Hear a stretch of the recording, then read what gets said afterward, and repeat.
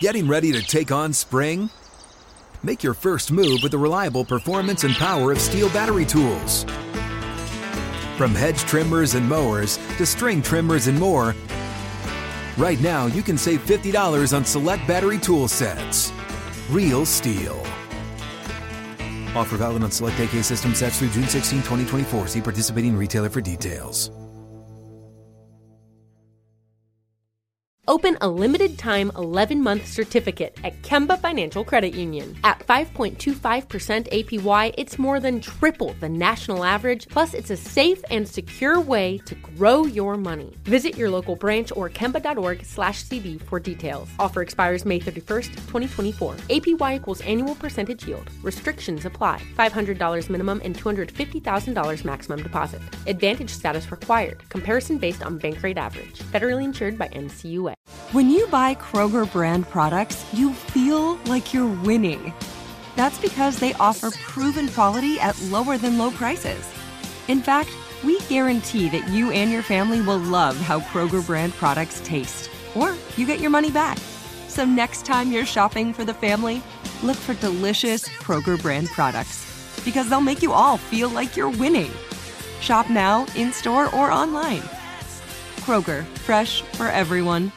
Hey, it's Bobby Bones. Are you looking to build this year? If so, there is no better time than right now to start planning and to get your spot on the construction schedule.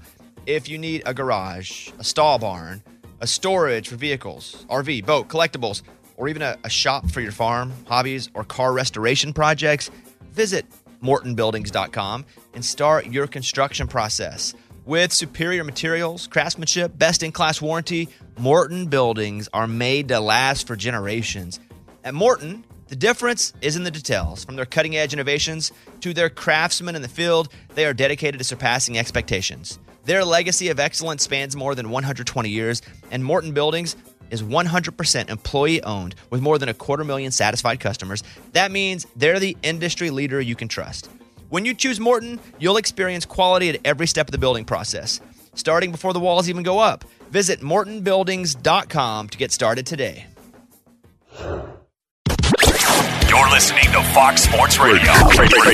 Okay, would you agree with this, Jim? I think as these NBA playoffs really start to take shape, I would say there's been an uptick in storylines, in intrigue.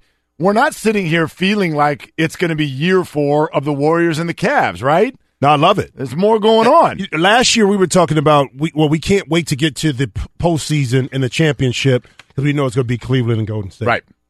This year was like, okay, Cleveland, Golden State. Oh, hold up. We don't know. Cleveland, we don't know. Golden State injuries. Now it's like, hold up. The Pelicans? Yeah, right. Utah is playing well. Indiana is playing well. You're just like, Suddenly believable that the Cavs and Warriors don't even make the conference finals. And I know the Warriors haven't lost a game yet, but the Pelicans, that's a real thing. Yep. We'll get into that. The Philadelphia Sixers doing what they're doing. I personally think they're going to the finals. So there's all this wonderful stuff. However, it leads to probably the biggest problem that Adam Silver has ever faced since he took over as commissioner, which I'll share here in just a second. It's Mark Willard and Jim Jackson here on Fox Sports Radio live from the Geico Fox Sports Radio studios. 15 minutes could save you 15% or more on car insurance. Geico.com for a free rate quote. When I look at the Sixers, and I'm a believer, I am absolutely a believer. I don't know how much they'll necessarily compete to actually win the whole thing. We'll see. We'll see how the West plays out. But right now, if I had to put my chip in one team's corner in the East to make the finals, Philly is absolutely it. The problem that presents for Adam Silver is when I watch the Sixers play, a phrase pops into my head, and it's this: tanking works. What do? It works.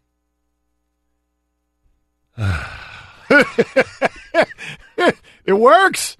I thought it was a process. Yeah. It was a process. Nice job. Tanking. It was a process. So maybe Adam Silver should come out and say, okay, you can all tank, but you have to give it a nickname that's sexier than the word tank. You know what, though? I get it, because you see it right now, and we'll talk about this later. Yeah. They're talking about Derek Jeter and the Marlins and things like that. It's justified now because it worked for this one team. and they're doing it at a high level. Now, during the process, or their whatever it's called, hashtag, it didn't look like it. So it validated what Adam Silver wanted to do, was saying, okay, we're going to put these rules in place to ensure that tanking doesn't occur. We had this issue with Mark Cuban this year in regards to that. With Memphis, okay, in regards to that. But Philly has been, I don't even know what it is. How do you get the number one pick this many times? Seriously. I don't know. I mean, because we look at it and we go, oh, yeah, Simmons, Embiid, and I know Embiid wasn't number one overall, but okay. Still. You're like, they've missed on half these picks. Right. Okafor is in there. Nerlens Noel. I don't know what Fultz is. I don't know what that's going to happen, but so far it's a miss. They didn't get much out of him this year. They didn't, but I think you saw some flashes that he could contribute to the way this team plays. Yeah, which is long term. Is he going to be the big star? Even scarier. I don't know, but playing off the ball. But I get the dilemma right now for Adam Silver, because you want the integrity of the game. Now, Philly fans going through that process, they were clamoring up about it too. They hated it because they wanted to see it. Now they're reaping the benefits of some good decisions, and now Embiid is healthy and Simmons is healthy. They surrounded themselves with complementary players that make sense, that go along with the team. So at the end of the day, you can say what you want, but the Sixers management is sitting back to say, I told you. Mm-hmm. And Adam Silver can say what he wants, but it's tough to argue that it doesn't work. Well, and here's the other part of it, because you can talk about winning. Mm-hmm. That's one thing. Can you have a nice year? Can you have a nice 2 years? What does any fan base really want, though? Like, what's real ecstasy for a fan base is not a good year. Mm-hmm. It's a good 7 years. It's a good long run. And that's what the Sixers are about to do. Once LeBron leaves the Eastern Conference, and I firmly believe we're a couple of months away from that, once he does, you're set up in Boston and Philly for a lengthy Eastern Conference run for both of these teams. And how did they get there? They both got there by stinking a lot, by having good draft picks, and then once the opportunity sort of arises to go out and pluck a free agent. Obviously, Boston was opportunistic in trading for Kyrie, but when there's an opportunity to go pluck a free agent, Warriors did the same thing. Boom, go ahead and do it. Here's the other side to that. No one uses this phrase when we're talking about another team because it's a little bit more under the radar, and they haven't had like the playoff success even that Philly is having right now as of yet. But Lakers, guess what? Tanking works. Are you not excited? Does it not look like a good young team that's about to pluck some free agents? Opportunistic, poof. But I think the difference is, though, Philly came out and basically told you what they were doing. Yes. I mean, and that's the thing. You say, so Lakers can't. People said, okay, we want honesty. Won't you tell? Okay, I'm going to tell you the truth now. The thing is, do you want me to tell you what you want to hear, or do you want me to tell you the truth? So when Philly when they came out and said what they're doing, people were appalled by it. Oh, you can't do that. You can't. And Lakers was like, no, we're building our young core. Once Kobe leaves, right, we're going to build our young core 2 to 3 year process to get the kind of players we need. We're going to be able to attract a big-time free agent. Now, they do have that advantage over Philly, I say quote unquote. But I'm going to go back to this. A lot of the younger kids aren't in love with the Lakers or the Knicks or things like that because they weren't as relevant in their time period of watching basketball. 100% no. Golden State is way cooler than the Knicks and the Lakers on a school playground now. But they sold it in a way that we're still the Lakers. If we can go get these young free agents. You see what I'm saying? But do you notice that the Lakers, because of that dynamic, the Lakers cannot say to their they can't. fan base, No, they can't. You can't even use the word rebuild. Mark, you can't even do it. But do you notice nothing was going well until they actually did commit? Oh, Timofey Mozgov, 2 minutes into free agency, we're going to sign him and Luol Deng to massive contracts. Guess what? Worst two decisions that have happened in the last 5 years for that organization. What's actually worked? Picks and hitting them. Yeah, I think they jumped the gun on Mozgov. They caught Luol on the back end. But the beauty about the Lakers is this, and the question is, with LeBron? Do you need him to come? Well, the Lakers really don't need LeBron to come. They're still selling out games, despite what's going on. In Philly, it was a different story. Those games weren't being sold out. Fans still came, but not the same. I don't know what it is or about the Lakers here. Even when things are rough, it's still a Laker town. Sure. You know, in Philly, when it goes the other way, bro, it's just like, okay, I mean, such a passionate fan base. Yeah, and they just won the Super Bowl. Exactly. Yes. So Los Angeles, you can say what you want. It's teams like, I think it was Memphis and a couple other teams that lost money.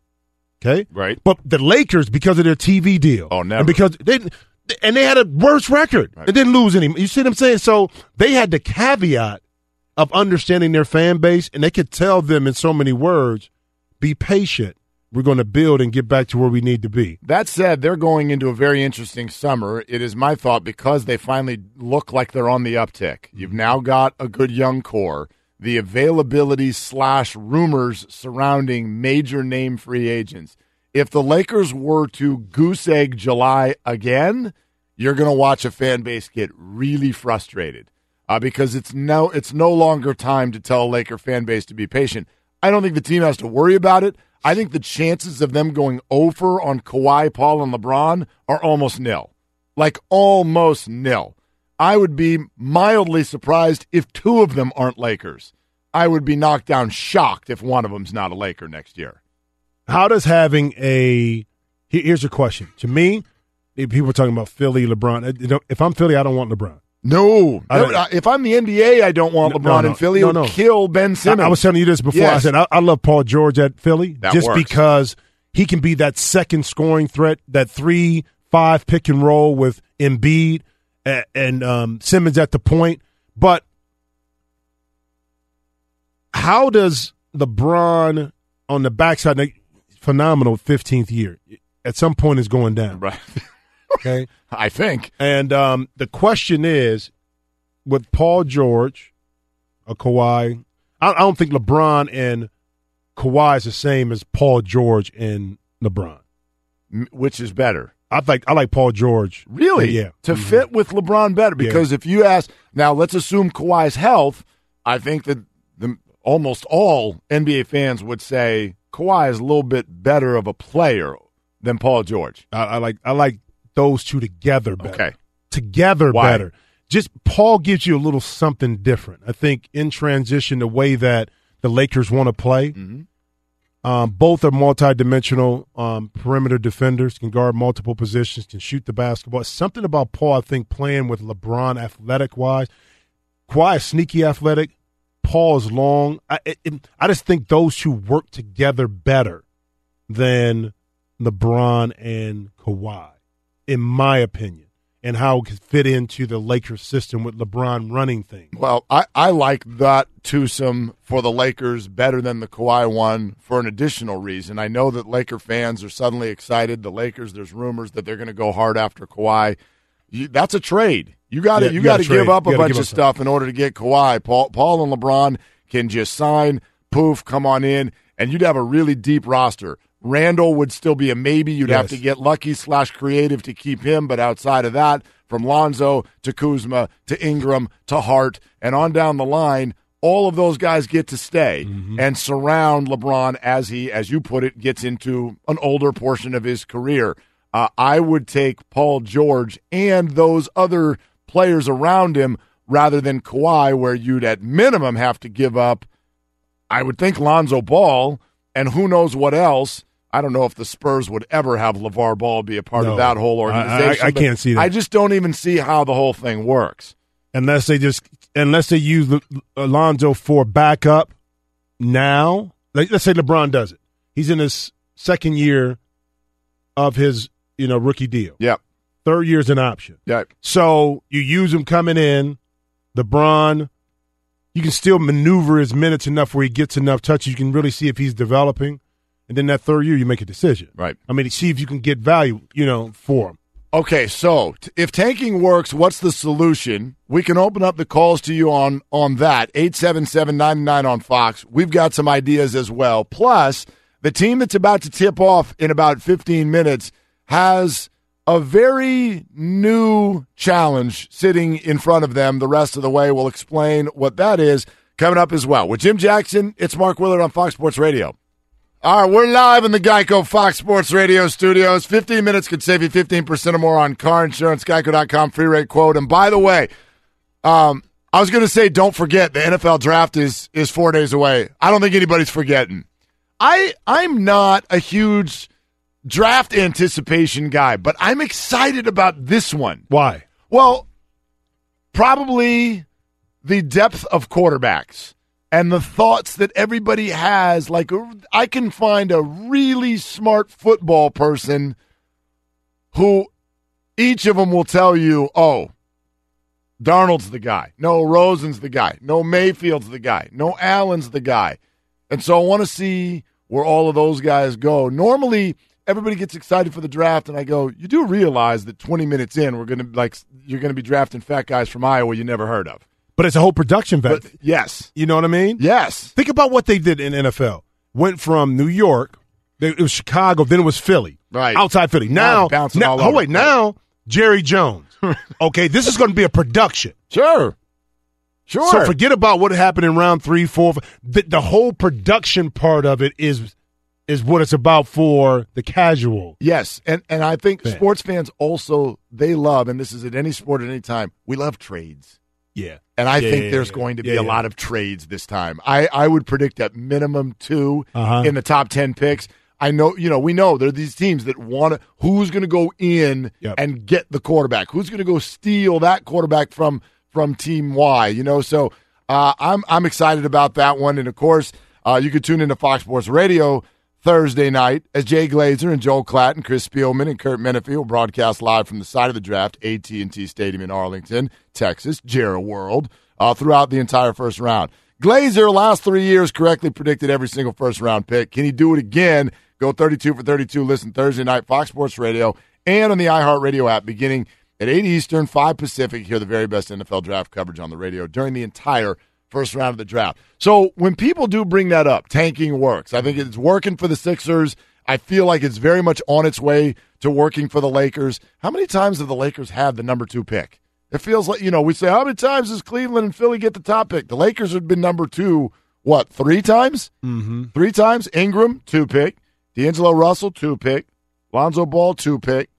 Julius Randle was a 7 pick. I mean, so they've had a bunch, too, and they've hit on most of them. Mm-hmm. You have any ideas? What do you do? What do you do if you're Adam Silver? Beyond freak out when somebody brings it up publicly. Well, it's tough because the process is it's the draft lottery, closed doors, it's sealed. They get the pick. I mean, what you try to do everything you can so teams don't tank, to get the more number of balls to get the first pick. Right. But think about it with Philly, then Cleveland for a minute there getting the number 1 pick. Okay? It was LeBron. It was Anthony Bennett. It was Kyrie. Wiggins in there. You know what I mean? It's just the same team is getting it again. And it's just like, but they've tried to do everything they can to ensure that it's a balance that the teams that really need it get it. But at the end of the day, since we don't know the process and can't see it, it's hard for me to say. I wonder. I mean, I've heard people say, what about a tank tax? What about this? What a tank tax, like how much? I don't know. How much is going to be affected? And where do you start, instituting it? Yeah. But you and I both love golf. Yep. Golf is fascinating to me. The worse shot you hit, the harder the next one is. Mm-hmm. So why do we reward bad? What if you just removed that? You don't have to. I know it's against our normal senses. You don't have to reward bad. You can just say, every year, we got 32 teams. We'll just throw them up into the air and see how they land. Or there's that wheel that somebody brought up, last year where everybody, every 32 years, everybody's going to get the top pick once. Why do we have to reward bad? Well, they've done it so long because before it was an unequal balance in regards to talent. And you rewarded teams who weren't as talented to be able to go get that talent. And then you jumped into the fact where teams just threw games at the end of the year so they can get the most. And that's when the lottery came in. So they've tried to remedy that situation. And I never thought about it from that perspective in regards to just saying, forget it. You know, you got 32, you got 30, you got the number of teams, 30 teams. You just throw ping pong balls in there, and whoever gets one gets one. Tough cookies. If the Warriors get the top pick, they do. And you know what? I know that well, wait a minute. You know, look, just because you get the top pick, what if it's Markelle Fultz? You don't get anything out of the first year. What if he is amazing, and now you got to figure out in 2 to 3 years, how are we going to keep all these guys? How about this, though? How about this? Let's say Golden State Warriors get top pick. Okay. They pretty much got their needs met. What they really need is to fill out their bench and somebody else. So let's say they get the top pick this year. DeAndre Ayton maybe makes more sense than Trae Young won't go in there because not you already Trae got Young. that. No. Who's Marvin Bagley? I was going to say Bagley, yes. Marvin Bagley. Maybe because he's a pick and pop. Mm-hmm. It'll be interesting because sometimes it's all about fit. And maybe the best guy you think could be number one doesn't fit that team. Like Golden State could say, okay, we're really looking for a backup point guard. They already got Quinn Cook. I'm just saying. Yes. Well, we need this. That may not be the best player in the draft. Right. So maybe because their needs are different. Maybe there would be more trading in the lottery. And what we just said. Yep. That's what I'm excited about with the NFL draft this week. So, I would be open-minded to that. Let's hear what some of you think. By the way, Jennifer Hale, who is the sideline reporter for the Pelicans. Oh, the Pelicans. Hot right now, baby. Hot. Okay, she's going to join us in 5 minutes. Let's go to Darren in Virginia with some tanking ideas. Darren, what's going on? Thanks for calling Mark and Jim. Yeah, to keep them from tanking, keep the lottery system. But for them to earn better odds in the lottery, you give them 1 point for each loss and 1.5 points for each win they have over a team that has a better record. That one might have flown over my head. So 1 point for a loss, but 1.5 points for a win. Well, over a team that has a better record than they do. Yeah, I know. Darren, thanks. I don't know if I understand it because it's almost like you're giving out a point system after we've already decided who's got the worst record. Somehow, is that like hockey? I don't even know how hockey does with the point system. Well, that's for the win. That's just for determining playoffs. Playoffs. I'm talking about it's similar idea in regards to the mindset. You get 3 for you get 3 for a win. You get a point if you get to overtime. Overtime win, overtime loss. Craig in Boston. Craig, thank you for calling. Hey guys, how you doing? What's up? Oh, this is a topic that has been on my mind for a long time. But we always do the draft based on, how the teams perform. And the GMs mess it up by, controlling who gets to be in the games and stuff. So my thought is, well, why not base we're adding players to the team. Let's change it so we evaluate the quality of the players that are already on the team. So if you got a player who's injured all year, their record goes to pot because the guy didn't play, but this guy still got quality ability. So let's rate the teams based on the quality of their ratings. Let's rate the players. Yeah. So Craig, that's interesting, but you know what that does? That makes me feel like there's a measure of what's happening in baseball that comes into it, which is really analytic driven, where now we're rating players, we're using analytics and data to determine who's what. And you know what? This is just me. I'm someone who totally does not, I do not like that at all. You know what I've always thought about professional athletes? You know why it's so weird that we do analytics, which is basically stats and probability to determine things about you guys? You guys by nature are analytics busters. If we wanted to do stats and data, well, then no one would ever be an NBA player. So you guys bust those norms just by even getting to the NBA, and then when you get there, we're going to start tagging you with those numbers again? Doesn't make any sense to me. Well, here's the thing, though. I played for Pat Roddy, and Pat was a big numbers guy, okay? a big number guy. Okay. Size of your hands, your wingspan. Analytics before analytics. And okay. Plus and minus was big with him in regards to what you did on the court. I get it. And I get analytics in regards to how that helps enhance the evaluation process of a player. One of the issues I have, though, Mark, is that what analytics does is say you got these group of numbers. You put them together and you say, okay, these two should work well together because they balance each other. Mm-hmm. Great. But what it doesn't take into effect is the personality that me and you have. Right. So now that doesn't necessarily – our numbers may mesh, but personality-wise, we don't mesh. So that's why having somebody that's been around the game and understands the game and understands the locker room culture and understands how players think, the feel, that balances out that you can't have one way up here. You can't just not have a feel without analytics. I get it. But you can't have analytics all up here 100% without having some feel to it either. I totally agree with that. I think that's well said. All right, Fox Sports Radio with Jim Jackson, Mark Willard, Jennifer Hale on the Pelicans coming up in 1 minute. Let's get Ilo in here. Good afternoon, Ilo. We got games going on. Tell us what's happening. Big time. Good afternoon, Mark and Jim. Malcolm Brogdon has just hit a dramatic three-pointer out of the right quarter with 33.5 seconds to go to give Milwaukee a 102-100 lead over the Boston Celtics in the fourth quarter of Game 4 of the playoffs, with the Celtics leading the series 2-1.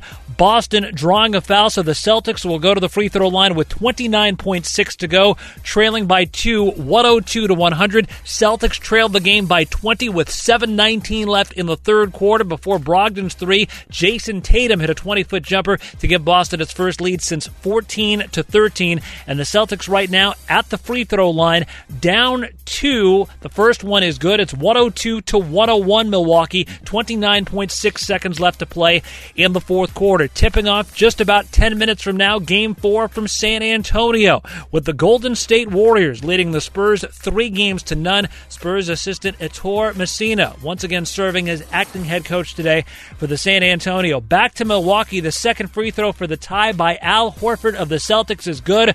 102-102. It's Milwaukee's ball with 29.6 seconds left to play in the fourth quarter. Baseball. Yankees leading the Blue Jays 5-1 in the top half of the 8th inning. The Cubs a 3-0 lead over the Rockies in the bottom of the first inning.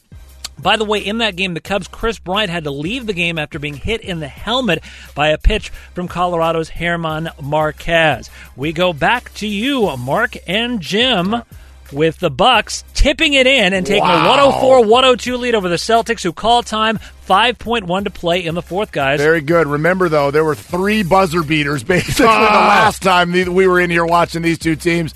So there's still plenty of time left, but that was a big-time play right there. Bucks up by 2. Woo! And with regard to Chris Bryant being hit in the head, German Marquez was one of the guys suspended coming off the bench when the Rockies and Padres got into it a week and a half ago. I'm starting to really not like the Rockies. These guys are like, they're dirty, man. Dirty or tough? Which one is it? Come on. Dirty. Okay. Don't throw at people's heads, period. You can throw inside. Hit them in the ribs. Don't throw at their head. Mark and Jim, Fox Sports Radio. Let's get Jennifer Hale in here. Fox Sports Southwest Pelicans sideline. You can follow her on Twitter at Jen Hale 504. Jen, so good to have you. Can you please explain, what did this team find a week and a half ago? What have they been eating? What is going on? They look completely different. It's been a crazy ride, hasn't it, guys? It's been awesome to watch.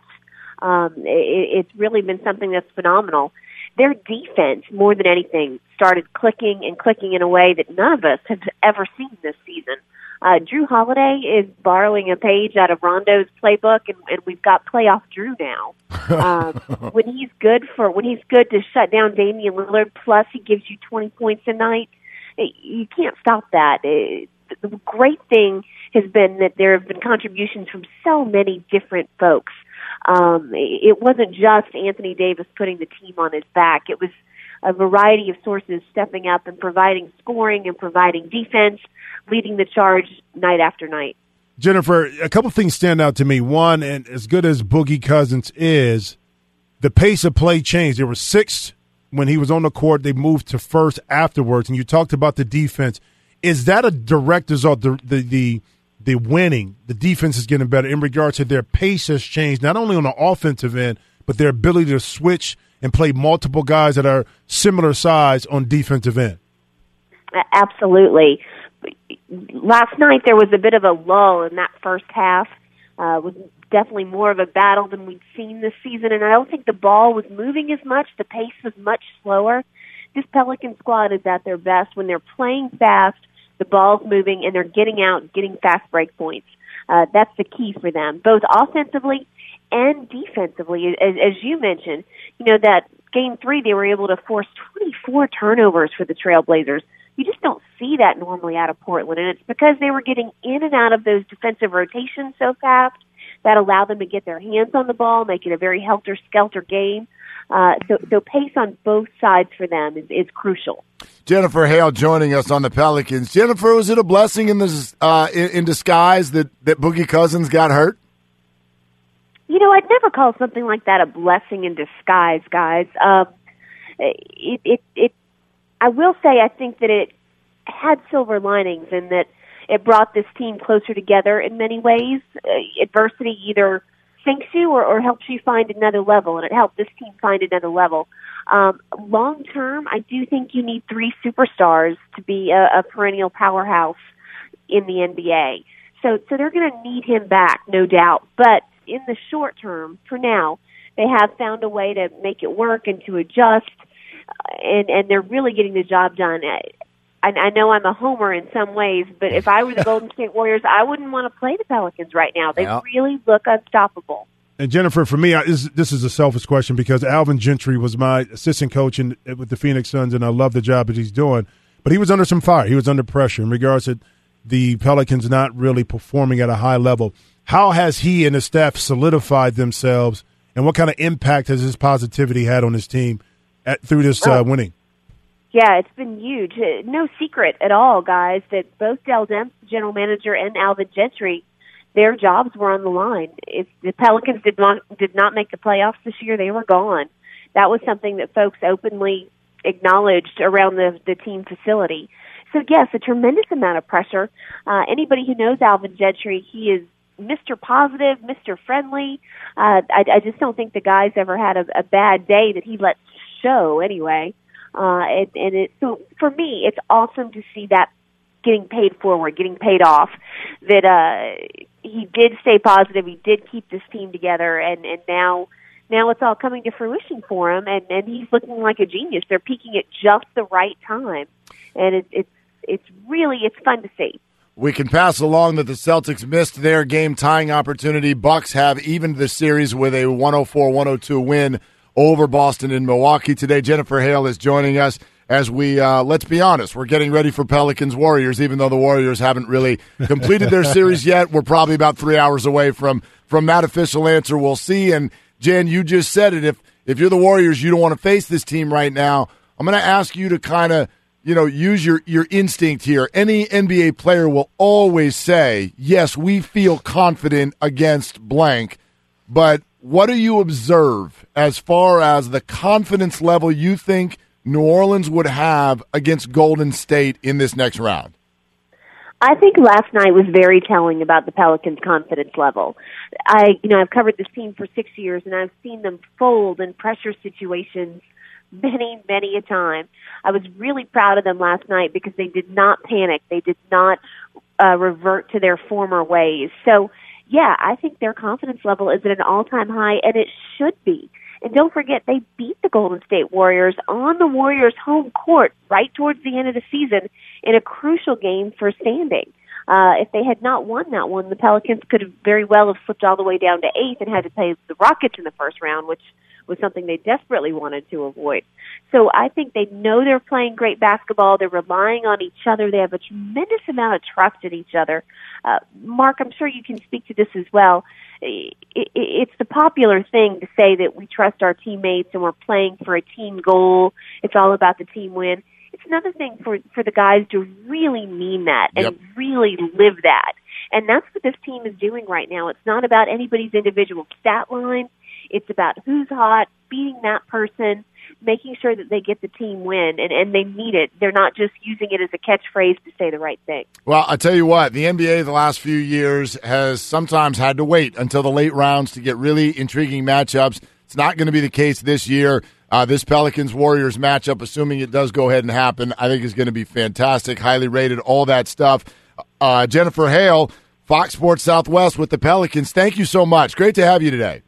Oh, thanks for having me, guys. Have a great day. All right, there she goes, Jennifer Hale, Pelicans, and we're assuming Warriors in the next round, and that is going to be good. I want to get your thoughts on that. And speaking of those Golden State Warriors, I do think they're about to face something they have not faced in this entire 4-year run. We'll tell you about that in just a moment. We're live in the Fox Sports Radio studios. Easy to save 15% or more on car insurance with Geico. Geico.com or 800-947-AUTO. The only hard part, figuring out which way is easier. Jim Jackson, Mark Willard, Fox Sports Radio, which is 2 sweeps, and those 2 teams then face one another in the next round, which means that series is going to start a little bit earlier than it would have, which means Steph Curry's probably not playing in that series. And the Pelicans these last week and a half, 2 weeks, 3 weeks, whatever you want to call it, they look like a new animal. And so if there's no Steph for the Warriors up against this new animal, how intriguing, how scary is this? What kind of chances do you give the Pels? Oh, big chance. To do what, by the way? To win the series? Yeah. Woo. With no Steph? Well, and the reason why is because here's the thing that I love about it is that this team kind of plays like the Warriors with no ego. Okay, which is really, and that's what you see with Utah too. Joe Ingles is my new favorite guy. That's your guy, huh? Yeah, that's my favorite guy. I mean, one of my new. But they play for each other. For each other, they understand their role, so they understand the guy is Anthony Davis. Okay, but Rondo now embraces the fact that now he can control what's going on. Okay, Alvin Gentry finally got him to understand that. And he's played well in playoffs before. Think about when he played with Chicago. He played extremely well. If he's in that series, Boston got problems, okay? So he understands his role. Drew Holiday now is able to operate in a comfort level where he doesn't have to run everything. Mm-hmm. He can piggyback off what Rondo's doing. Mirotic comes in. Alvin Gentry said, just shoot the ball. When you're open, you shoot it, you get good shots, and so on and so on. So now you embrace that. That is so tough, and that's why Golden State is tough to beat. Because it's not about me. If my guy is open, I'm going to give it to him. If my guy is hot, I'm going to make sure he gets the ball. That's why the Pelicans have a chance, besides the fact that Steph's not playing. Pace of play, this is number 1 team in the league, Pelicans, back half of the season. Mm-hmm. Okay? The Warriors, the last 3 years, if you fine-tune and take a look at who they've had to beat in the playoffs, this is nothing away from them. They're obviously an all-time team and the best team the last 3 years when you put it all together. But they've had some breaks. Oh, yeah. They've had a lot of injuries happen in front of them for the other teams. Remember Doc Rivers famously after year 1? Oh, you didn't have to face us. Mm-hmm. You didn't have to face the Spurs.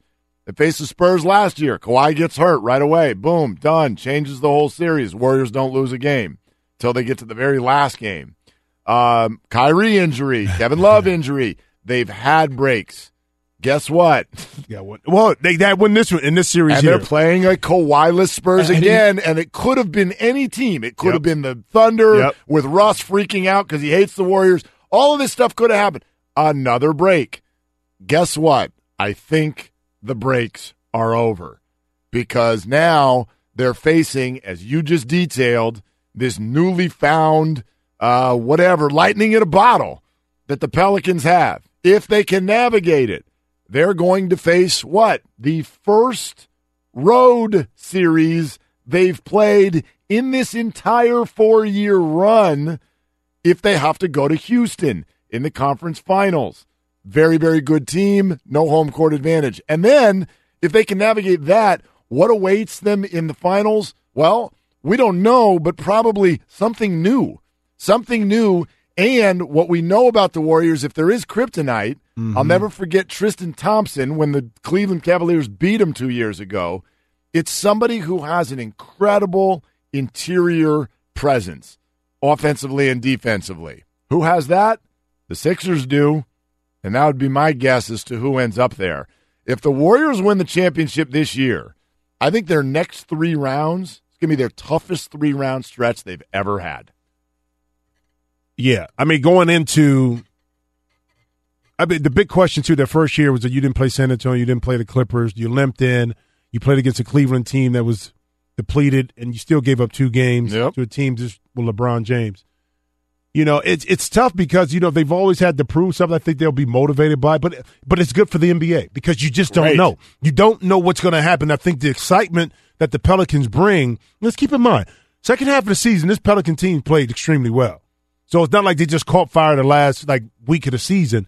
They've been building towards this. They've been building. But no one expected that first round. Well, no. You didn't. Nobody. No way. I mean, how rare is it in professional sports when a team that you don't even think is going to win the series sweeps the series? Hold up. And swept it in a way where it wasn't like it was a bunch of game winners to win the game. They won. They crushed them. Okay. Portland, if you were to take away the name and the rankings, you would just say, okay, Pelicans had to finish third. They had to be home court. They've had the better players. They had the better. If you look at it overall, they had the better season. They had the better. It was Portland that was in third. Amazing. Well, and that's the Western Conference. There was Houston, there was Golden State, and then there was just a lot. There was a long line of teams that were all pretty similar.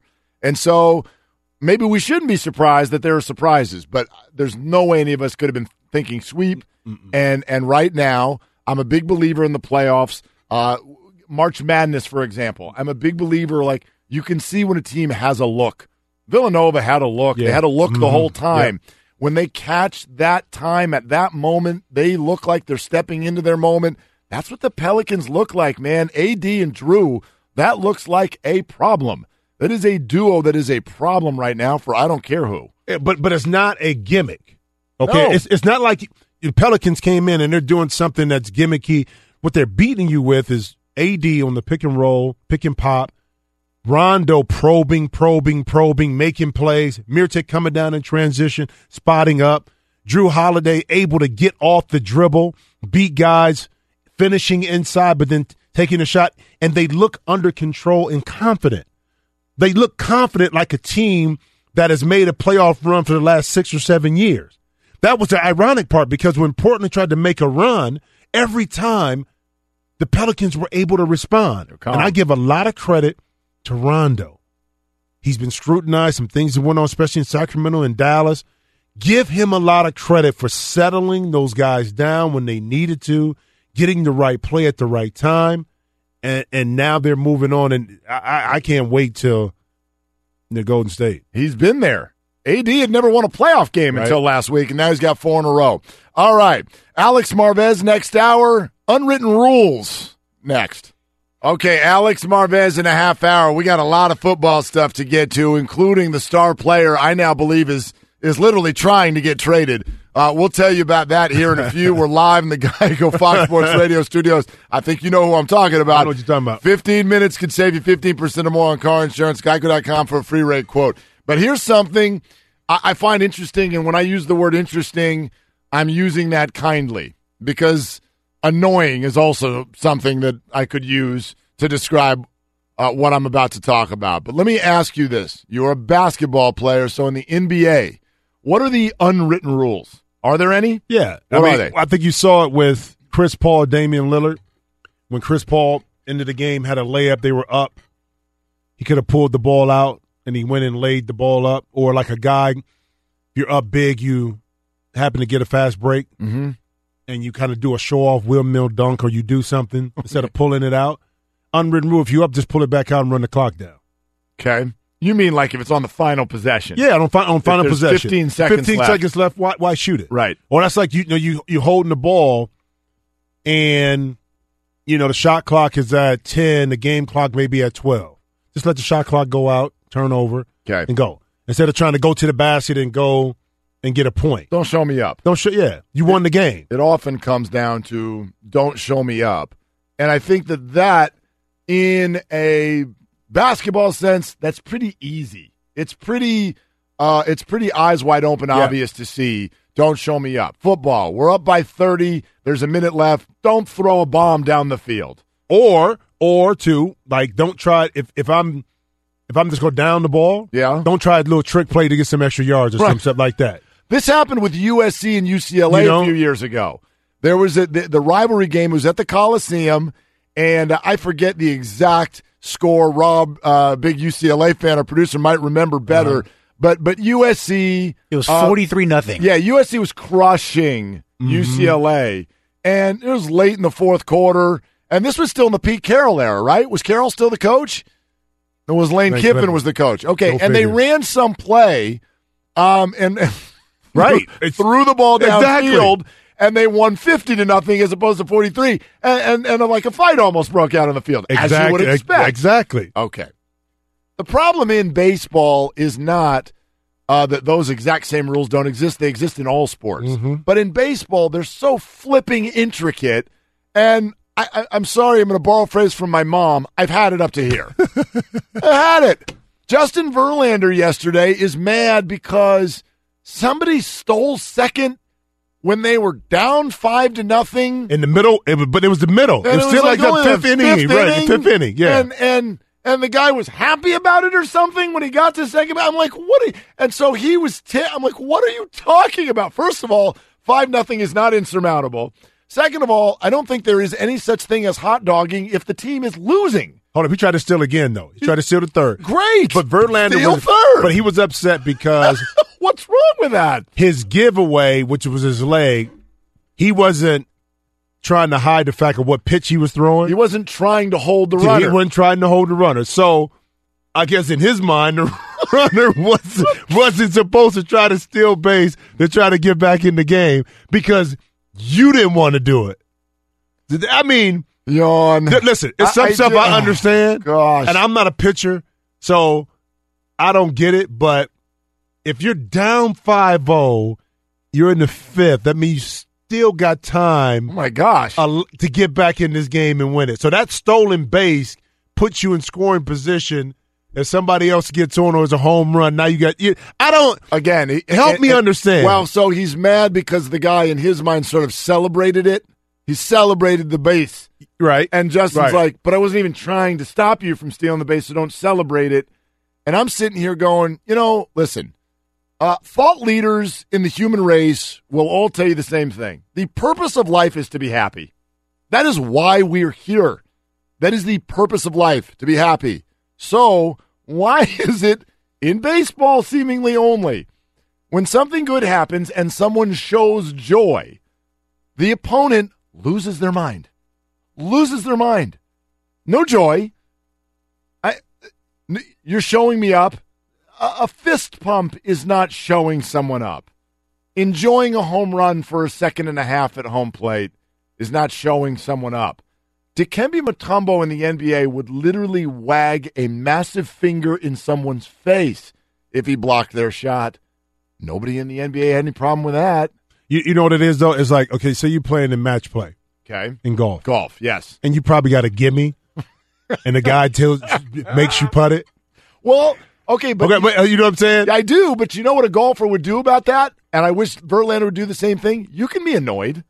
Just keep that under your hat. Put it in your back pocket. Okay. Yeah. I'm annoyed, and I'll handle that however I want to handle that. But to go to the media afterwards and start complaining because somebody stole a base when they were down 5-0? Can you imagine if it's golf and the guy gets annoyed, he starts whacking you with his putter? Exactly. Drop the putter. He comes down and pops you in the shin. Tell you what, golf's ratings would go up. Oh, big time. Big time. You want some rivalries? Have some guys get into it on the golf course. Some guy chasing somebody with a 4-iron. I guarantee you it would be, the ratings would jump off the charts. Baseball players, I've decided, are the biggest sticks in the mud in sports.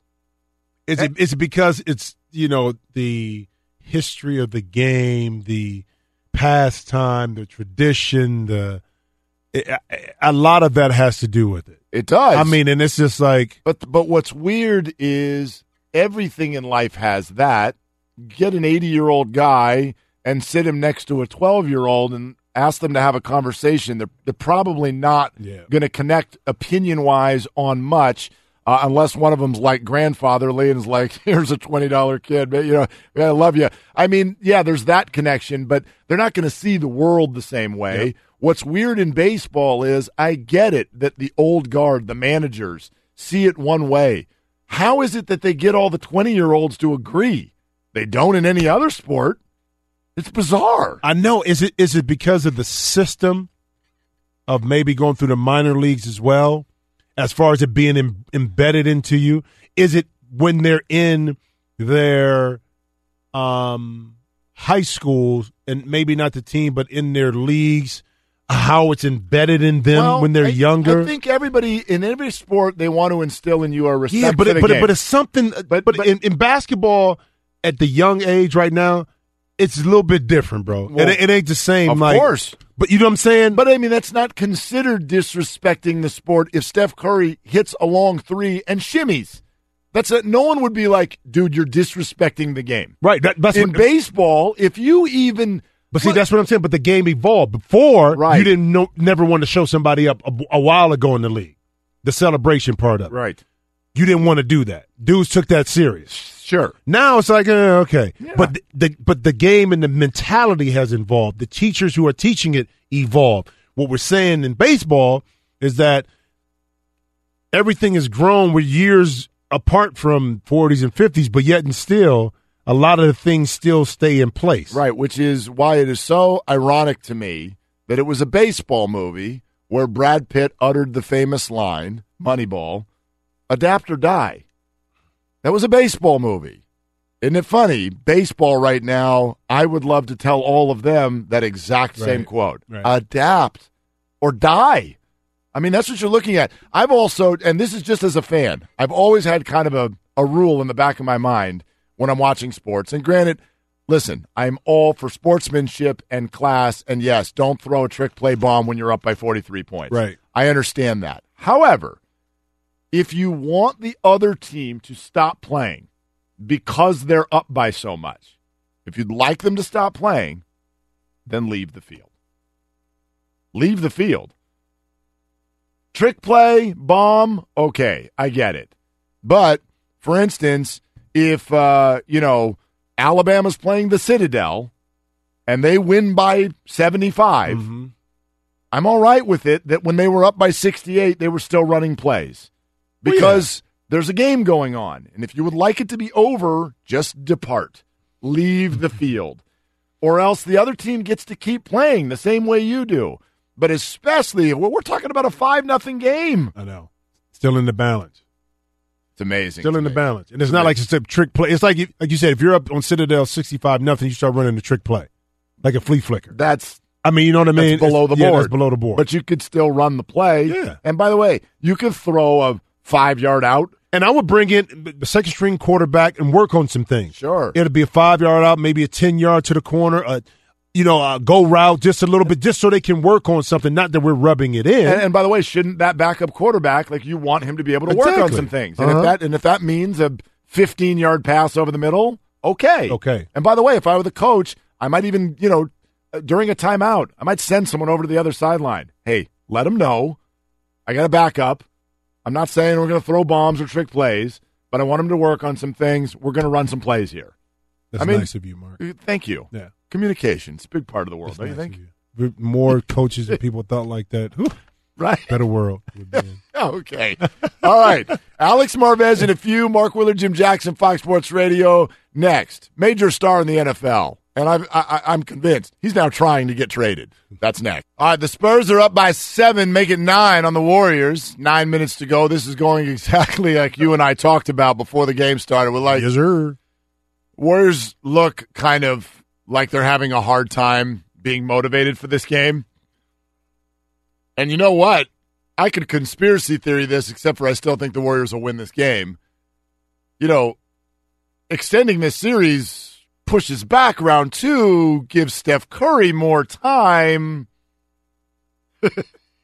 Yeah. Yeah? No? No. I think you risk something else going on, too, with that, too. No.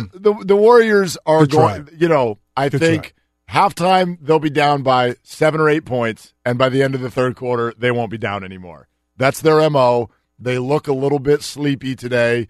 They're going to need somebody to sort of punch them in the mouth, and the Spurs are doing exactly that. So we'll see. Right now, Spurs up by 9, and still a lot of time to go. Second quarter, about 8.5 minutes. Mark Willard, Jim Jackson, Alex Marvez in 10 minutes. So I'm starting to put all these pieces together. Rob Gronkowski's trying to get traded, right?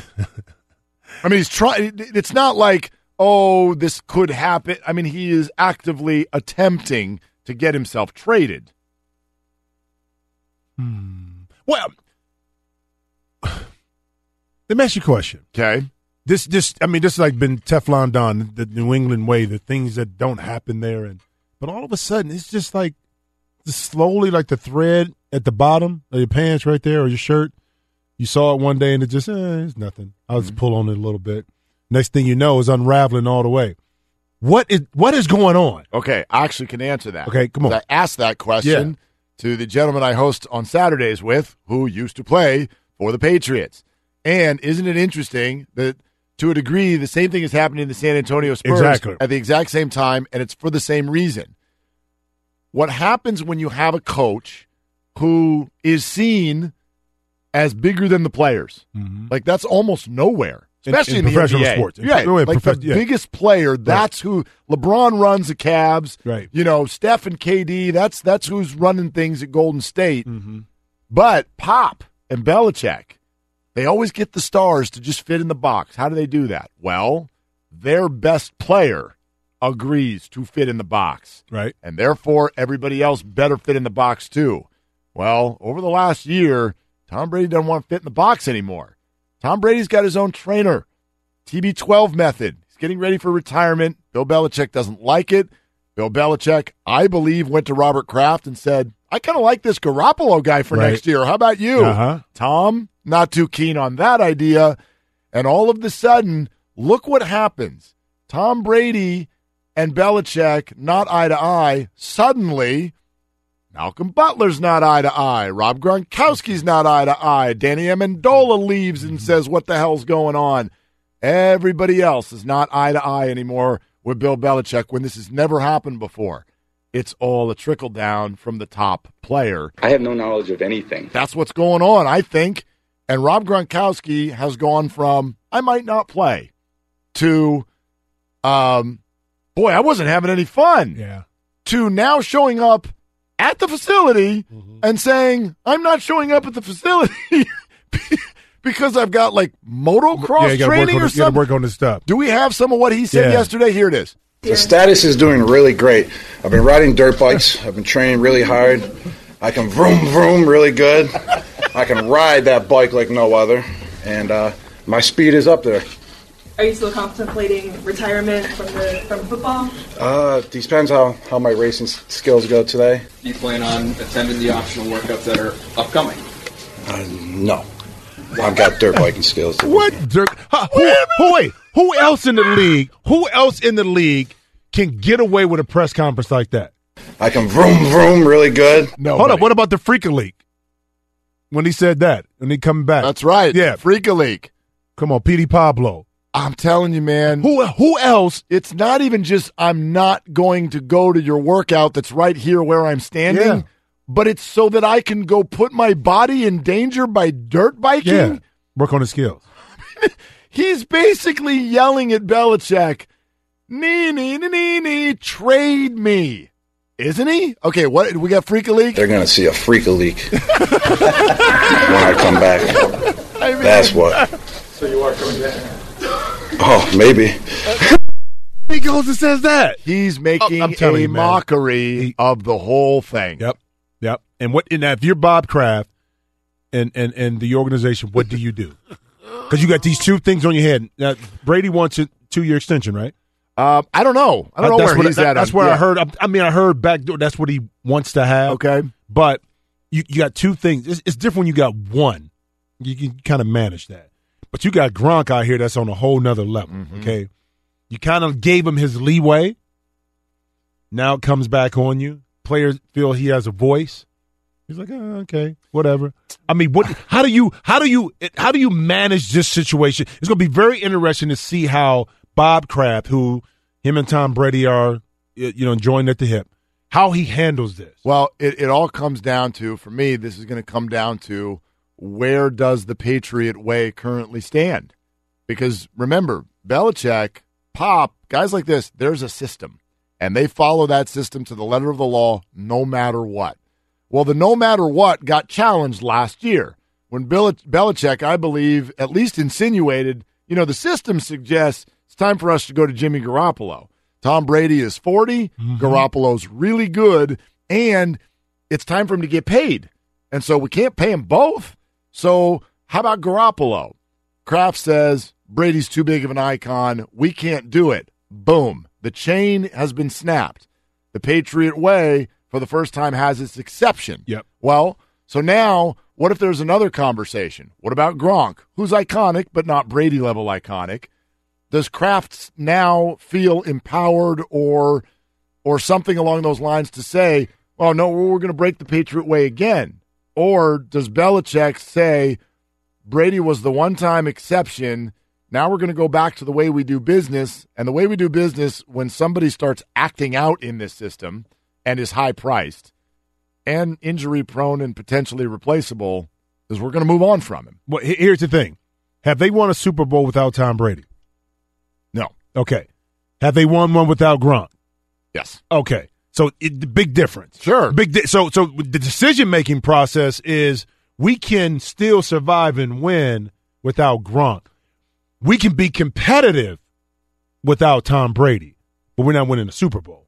So I think the decision-making from an organization is made a lot easier when you start to look at terms of Gronk's health, his inability to stay healthy through the course of the year. We've won without him in the past as good as and great as he is. Right.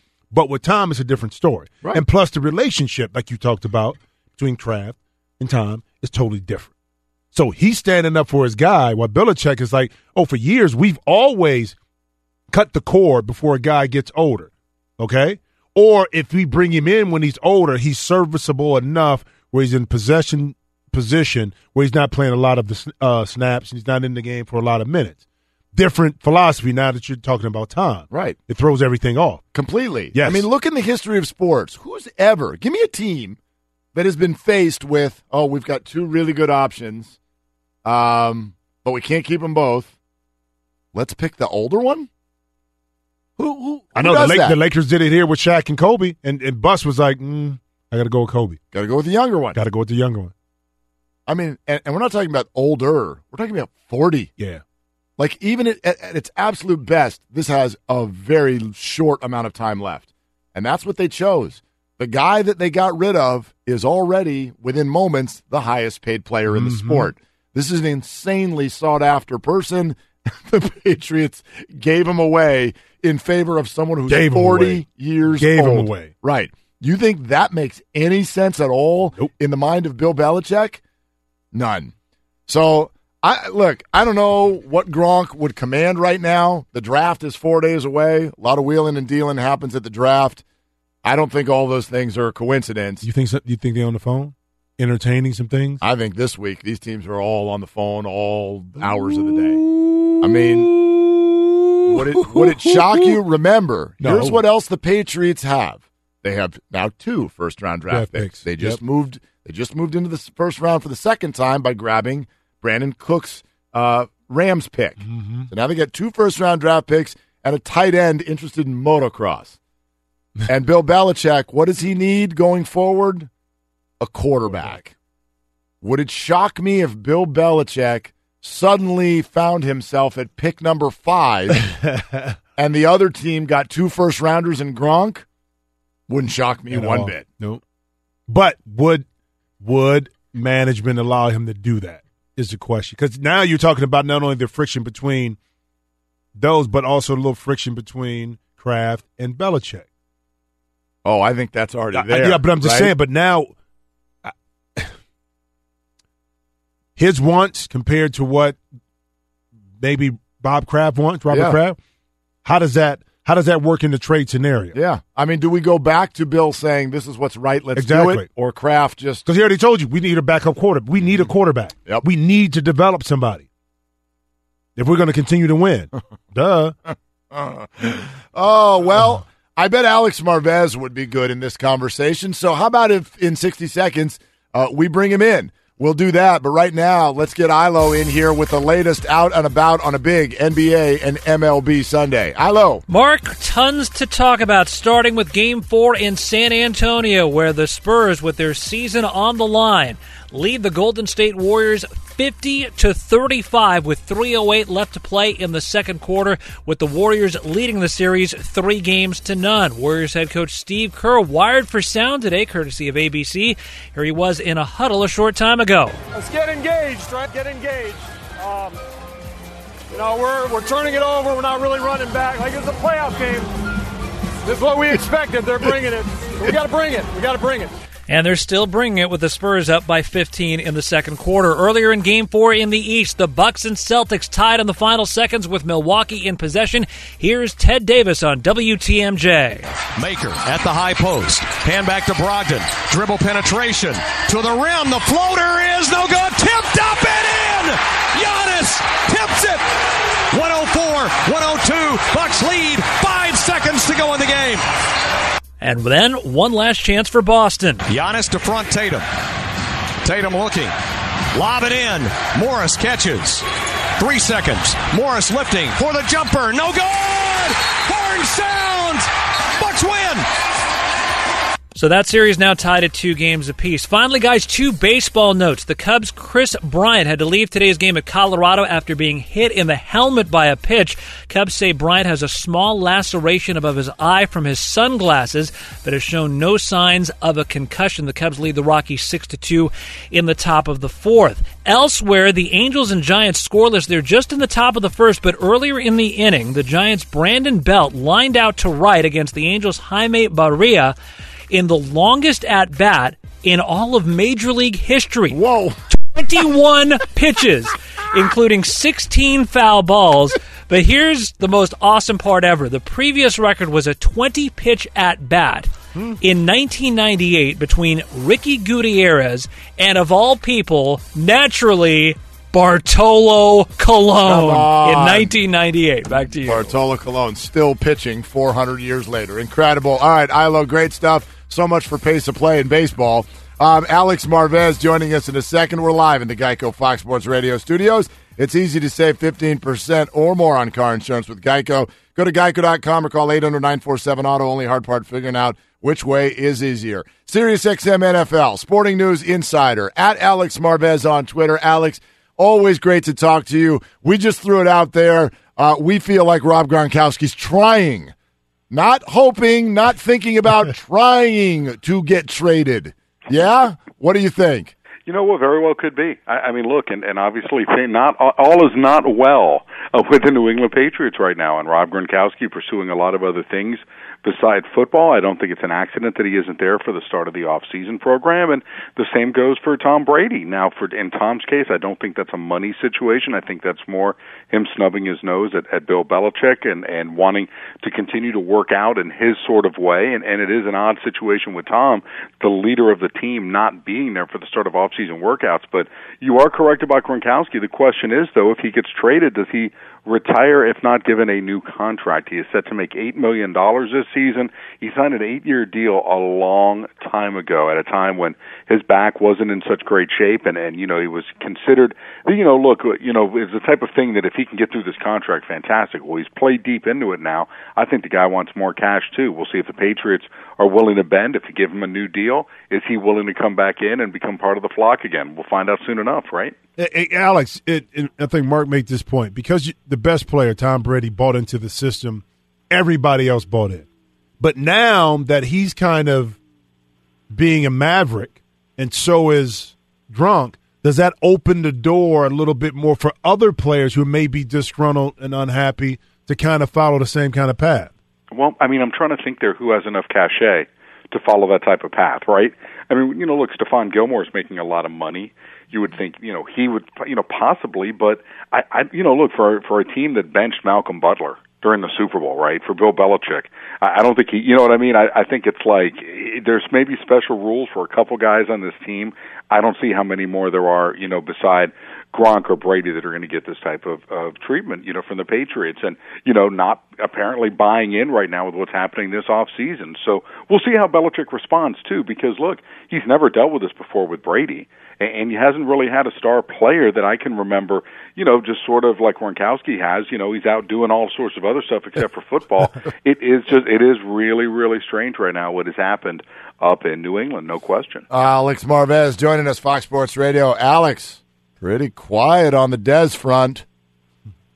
What's going on here? Is like nobody want him, or what's going on? It's all money. I mean, look, and Dez was looking for a lot of cash. The Dallas Cowboys did him no favors with a late release 1 month into the offseason signing period. Now that, obviously, the Cowboys, people can say that they did Dez dirty, and I understand that, but Dez's agents, unfortunately, didn't put a clause in his contract saying that a certain part of his salary had to be guaranteed, for example. If he was on the roster by a certain date, that would have forced the Dallas Cowboys to make a move earlier on than what they did right now. So I think most teams have addressed their wide receiver need. You're going to see even more of that being done during the 2018 NFL draft. But I wouldn't be surprised if a team lying in the weeds, and I really think the Washington Redskins may end up being this team, make an offer, may even just be a one-year type of offer is what Dez may end up taking, but, get something done before the draft. I think that's when his best stuff is going to come his way, because teams, again, if you have a wide receiver needs, if you take a guy in the second round, really only one or two wide receivers with first-round grades, guys, and,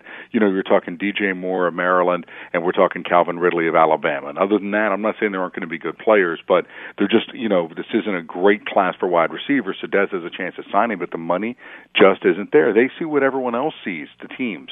Guy who's had 3 declining years of production and who isn't as fast as what he was and doesn't command double teams. He's a good player, not a great player, and it's costing Dez dearly right now in terms of contract. Yeah, and Alex, I was going to ask you that too, because the leverage part of it for Dez is not there. You talked about the declining season. If you're a team too, is the question, if we bring Dez in, is he really going to get us closer to a championship?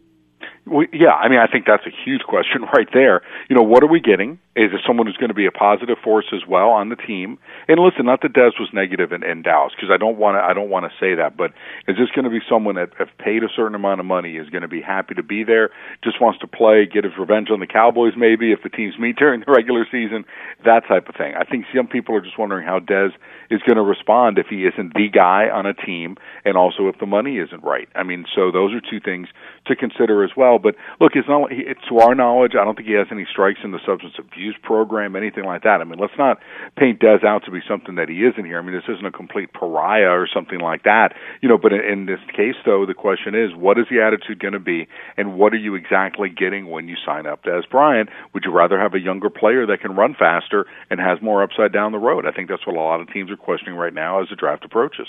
Alex Marvez joining us, SiriusXM Sporting News, Fox Sports Radio with Jim Jackson. I'm Mark Willard. Alex, looking at the draft, I feel like we've seen a trend the last 3 years, which is, okay, there's some teams that need a quarterback. Well, we'll see if they're available at 7 or 8 or 12 or whatever. And then, boom, as we get closer, teams really start to freak out, if you will, and move up. And with the depth of that position this year, I'm feeling like, there might be 4 quarterbacks in the first, 6 picks. Do you buy that? Yeah, potentially you're right. And especially for teams that are willing to move down. If you don't have a preference, let's say, you have choices between it, and we'll just go over the Browns for this example. If you have Saquon Barkley and Bradley Chubb still available, and you feel that you could move down a couple spots and still get one of those players, and you don't care which one, you have them both equally graded, then, you're fine with making that type of move. I think in some cases that's really what it is, for teams like that, hey, we'll grab someone that's still pretty darn good. Okay, we don't get Bradley Chubb, but let's say we get Marcus Davenport if we're the Denver Broncos and we drop down from 5 to 12 with Buffalo. We end up getting Davenport, we end up getting extra picks, and, we continue to build from there. So, that's the thing about it. When you have a quarterback-heavy draft, it does make the trade possibilities just that much greater. And what we don't know right now, guys, and we're still waiting, the Miami Dolphins, how committed are they to Ryan Tannehill for the long term? Since they brought in all these quarterbacks for dinner, the Arizona Cardinals, where do they stand at number 15? They're in prime position to move up and get somebody. So, and of course we still don't even know the teams at the top. Are the Giants willing to take a quarterback at number 2 and just say, okay, Peyton, or Eli, you're on the clock, and we're going to roll from there? Or are they committed to Bradley Chubb, Saquon Barkley themselves? Is this another trade partner? I mean, because we have to see too, is there another team that's going to be able to do some sort of leapfrog here, in terms of Buffalo? Are they done moving up? Do they go 12 to a certain spot during the week, and then can they jump up as high as number 2? Well, we're going to find out soon enough, because the Bills have to do something splashy, I think, if they're going to get one of the top 4. Hey, Alex, you brought up a good point. You talked about the Giants and Eli Manning. Why wouldn't you, if you're the Giants, have a succession plan when you're right in primetime position with this quarterback class? Wouldn't that be a no-brainer? Well, yes and no. If you think Eli Manning has 2 good years left in the NFL, that's sort of an eternity, right?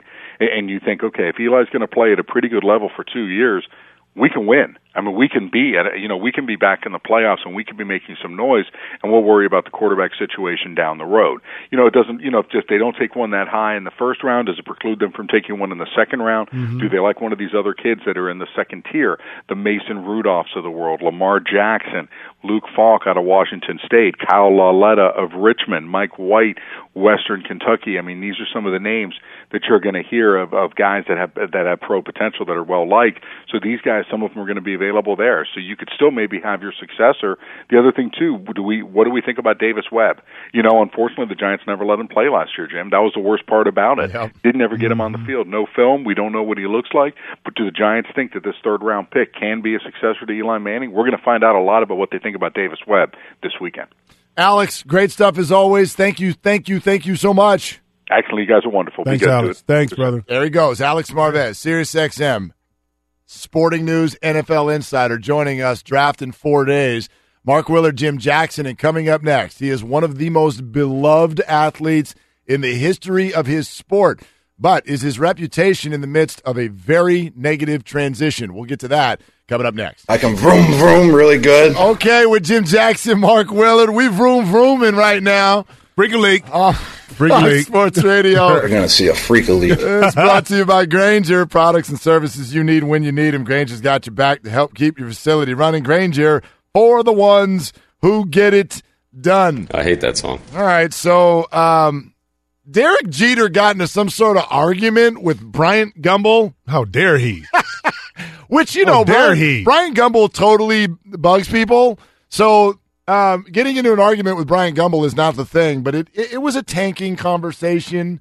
It was with regard to your fan base and are you doing enough for them? And so we know that Derek's going through this. And as an exec, this guy, back me on this. He is much less likable than the Derek Jeter, the player. He was smooth as a player. Right? He handled his off-the-field relationships. I was envious. He was really good with that. A little gift basket. Yeah, gift basket on the way out the door. That's right. Yeah, he made sure he did things the right way. But here's the thing, though. But you got to get rid of. I'll be honest with you. He has to immediately take his mindset out of the player's role. He's not a player anymore. He's in management. And in management, there's going to be some decisions, some things you got to do that's contrary to your beliefs as a player. But my thing is how you handle those situations. You got to make tough decisions with us, cutting the player, whatever you need to, trading the player, whatever, making management decisions, but it's how you do it. So he's transitioned over to unlikable real quick and easy. It seems. I mean, I started thinking about other names. A great spotless record early in their career. Spotless. Fans were like, wow, this guy, we love this guy. And then either late in the career or in retirement, something changed all of that. I mean, the first name that comes to mind, Tiger Woods. Tiger Woods, and, was he perfectly likable before? Not necessarily everybody thought so, but... Right. Tiger Woods had a pretty good image, and then suddenly it all changed. O.J. Simpson. O.J. Simpson was beloved as a player. O.J. I mean, O.J. with the advertisements, marketable, Hurts, all of that, running through the airport with the suitcase. Uh-huh. And how are we feeling about O.J. now? O.J. did it. How's he doing? How's that rep doing? Curt Schilling. Oscar Pistorius. Remember that? Oh, my gosh, it's the most inspirational story of all time. And then he sort of killed somebody. So that changes. Does Lance Armstrong get put in that too?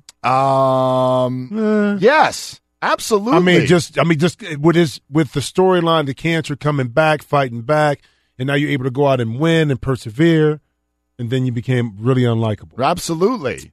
And then, like on a smaller level, I thought it was Kirby Puckett. Kirby Puckett was one of these guys who had this relationship with the media and fans that was just like, oh my gosh, this is the greatest guy ever. And, then after he retires, and this happens to a lot of guys, and they're not getting that interaction anymore with fans and the press and the public or whatever. And I forget the exact story, but Kirby was like, I don't know, he was caught peeping on people in public bathrooms and stuff like that. So this happens. Is Derek on that road? I think it's too early to say that. I think he's really trying to embrace the fact that he is an owner, and he's defending a lot of the moves they made in regards to trading the core group of their team. Outside looking in, people justifying it as far as you trying to save money because of the cost that you pay for the team. You're trying to recruit that. He's like, no, we needed to give ourselves enough wiggle room to get the kind of players we needed. Others are like, well, you had some players. Yeah, exactly. But some really good players, by the way. But immediately, though, when he got the team, the first thing people were saying was with Giancarlo Stanton that his salary is going to bog down what you can do in free agency and what you get. What are you going to do with it? Do you keep the salary or do you let it go in order to build the team? So he was already saddled with that coming in. Okay, that's fair. And so it's a decision they made to say, you know what, we know we're going to take a step back. Let's do it the right way to get a core group of guys that we can grow with over the next 5 to 10 years. I get it, but his competitive side of him came out in this interview, from what I read, with Gumble. You know what I mean? Really came out. The Stanton thing is one thing, right? But okay, what happens next? So Stanton wants out. He doesn't want to be part of any sort of a youth movement. Okay, they figured that out. The Yankees, they buy. But then after that, you had a bunch of other really good young players who started saying, well, wait a minute, we don't like this either. And it was almost like Derek just had some sort of, just make a line outside my office. And if you'd like to leave, no problem. We'll accommodate. Why did that happen? And I know this is getting a little bit deeper for a lot of fans, but, Yelich and, okay, they're not happy. I don't know. Sit down and talk to them and make it okay. As opposed to just being okay, well, you know what, though? Too. Let's preface this by saying inside of management, we don't know the intricate conversations that they've had and why they made those decisions. On the outside looking in, it's like they were irrational. They just made a quick decision. But I'm sure by coming through the Yankee organization and learning from Steinbrenner and learning from that, he understands or has a clue or a basic understanding of what he wants to do as a manager and how to operate. And maybe I would think, and I'm just saying this, I'm just throwing it out there, as a former player, of how to communicate to players. Because to me, my thing is, players want to know the truth and want to be committed to. And make a commitment. Whether it's what they want to hear is one thing, but tell me what's going on. Then I can deal with it, whether I like it or not. Right. It's when you deal with that middle part, that the ambiguity, the lying part, and I hopefully Derek has been honest with these guys because he's been through a lot of stuff. Yeah, I just, I wonder what the value of that is to him. Like when I thought of Derek Jeter, the brand, the whole deal was like, this dude just walks on 2 water. feet above ground. Yeah. Makes sense. And it now, you even just look at a picture of him, and you just get a totally different feeling emotionally when you look at him. Different being on the other side. 100%. It is, man. All right, second half underway in San Antonio. Keep you up to date with Jim Jackson, Mark Willard, Fox Sports Radio. And coming up next, guess who's going to join us? Derek Fisher. All right, into our final hour, and the Warriors, who are down by 14 at the break, walk out onto the court for the second half, and they're immediately only down by 9. Actually make it now back up to 12. But the Warriors in the third quarter, that's their quarter. That's statistically when they make their move. We'll see what they can do here. It has been a sleepy game for them so far entirely. We are coming to you live from the Geico Fox Sports Radio studios. 15 minutes could save you 15% or more on car insurance. Geico.com for a free rate quote. We're expecting to visit with Derek Fisher here in just a few. NFL Draft, just about 4 days away. We've got everything going on basketball-wise. Keep you up to date there. I want to ask you this, too. And, you know, I know you've got your Ohio background. Are the Browns your football team? No. Who's your football I grew up team? a Steeler fan. You grew up a Steelers fan. Straight Steeler fan. Never Cincinnati. Actually, I grew up closer to Detroit. Okay, so, but Cincinnati, Browns. I remember one time I went to a Browns game with my best friend. It was so freaking cold. So I ain't never doing this again. Right. But I think it was being young, the Steelers, this was early 70s, black and gold, the colors, which made me really like the Steelers. So then when I played with the electronic football game, you know, it vibrated, I was a Steeler. Yeah. So everything was all Steelers for me. I thought I was going to be the next Lynn Swan. Didn't quite work out, did it? No. I mean, it worked like, it worked out. I think I got a good day job. I think you did okay. Yeah, you got a good job. Good but day it job. just wasn't Lynn Swan. That's No, all. Okay. The Browns are the most interesting team this week, for sure. 1-4, need a quarterback, bunch of them available. It's interesting. I always go into these, and, there are multiple things each team can do, and you walk away as a fan going, oh, that makes sense. Hey, I see what you did there.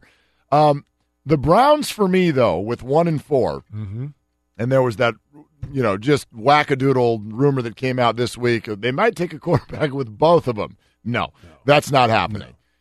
But while I'm curious to see what they do, and there are a bunch of options, and you would understand Chubb or Barkley, and there's Darnold, and there's Allen, and all these guys.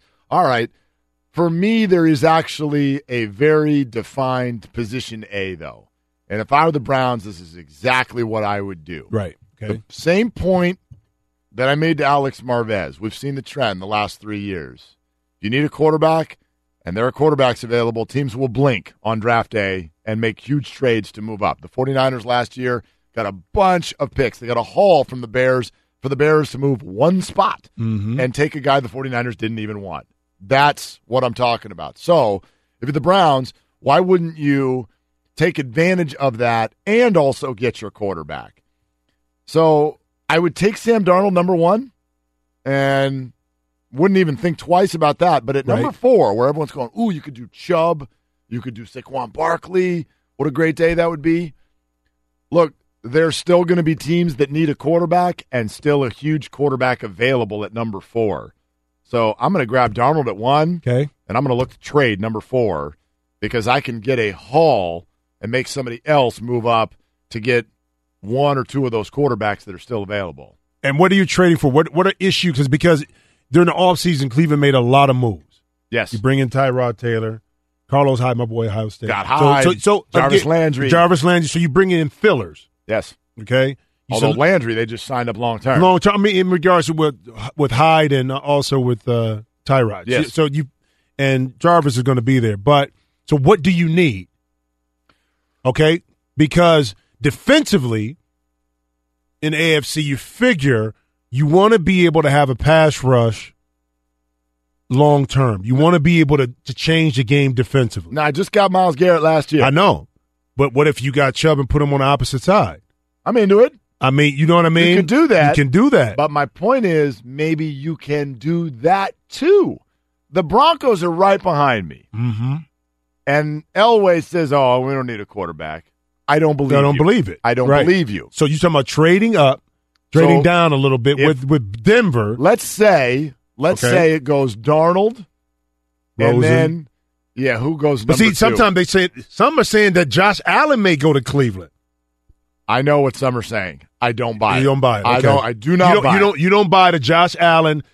The less we know about him, the more intriguing he is. I think Sam Darnold is going to play for the Cleveland Browns next year. Okay. So let's say Darnold 1. Okay. I actually think the Giants are either going to go Josh Rosen or trade it. I think the Bills would love that pick. But let's say another quarterback goes there. Okay. Okay? That's 2 off and the then board. let's, call it who you want. Let's say Rosen gets picked there. Okay. What if the Jets take Baker Mayfield? Okay? Okay. Now here's pick 4, and I'm the Browns. Barkley, Chubb, whatever we want to do. Nobody's taking anything but quarterbacks. But the Broncos are right behind me. And Josh Allen played at Wyoming, right down the map from the Broncos. I don't know if they like Josh Allen, but if I'm the Browns, I am going to call the Broncos and say, I just want to let you know that the Dolphins and the Cardinals and the Bills, they're all on our phone line right now. I just want to let you know. So I'm not saying you need to blink, but just so you know, they're all on the phone right now. And I want to see what Denver will give me to move up one spot to do what they want to do. Who knows what they want to do? But no matter what they do, either Barkley or Chubb or potentially both, still going to be available if I just move back one pick. But I think that fourth pick also is going to be an indication of what they value in regards to whether it's offense or defense, where they're going. Because that first pick is going to tell you already. Everybody knows we need a quarterback. Got to get your quarterback. Are we trying to really solidify having the offensive side with a player like Barkley, who, if we look at in the mode of kind of like a Zeke Elliott, multi-purpose, can catch out the backfield, can block. Is he a high possession carry kind of guy in the league? Mm-hmm. In the AFC in weather? We've seen him play at Penn State in weather. So, right. So what do we value? And what about your boy? I mean, if Carlos Hyde is going to sign a big free agent deal, what'd you do? Bring him in to not play? Exactly. So that's what I'm saying. I think that fourth pick is going to tell you what they value. Saquon Barkley is probably going to, and it's not, but this is going to be based on what we all think, he's probably going to quote-unquote fall. I think that's going to happen. I could be totally wrong, but I've heard so many football players, actual former NFL players, tell me they have conversations with GMs all the time, and this is not what GMs value. Now, there could be one who's just falling in love with Saquon Barkley. But outside of that, why would you use a top 5 pick on a running back when those teams that are up there at the top 5 have all kinds of needs, number one. Number two, there's quarterbacks available and teams that need to get to the top 5 to get them. So there's trade opportunities. You saw the Colts already do that. Right. And then 3, this is like the greatest running back class ever. I know on day 2 and day 3, there are going to be running backs that I can grab who play as rookies. Well, and so also, why would I use a top 5 pick on Barkley? And it's been proven that you can go get a running back with the skill set that you're looking for in a later round. Kareem Hunt, third round last that's year. What I'm saying. Alvin Kamara, third round last year. So now it validates the point. And I guess it's a catch-22. If you're a great running back in college, it's like, okay, I mean, I'm still going to go in the first round, but it's not maybe where my talent should put me, which is crazy. Well, and try this on for size. This is just my mathematic play. This isn't my opinion about any player because I'm not a scout.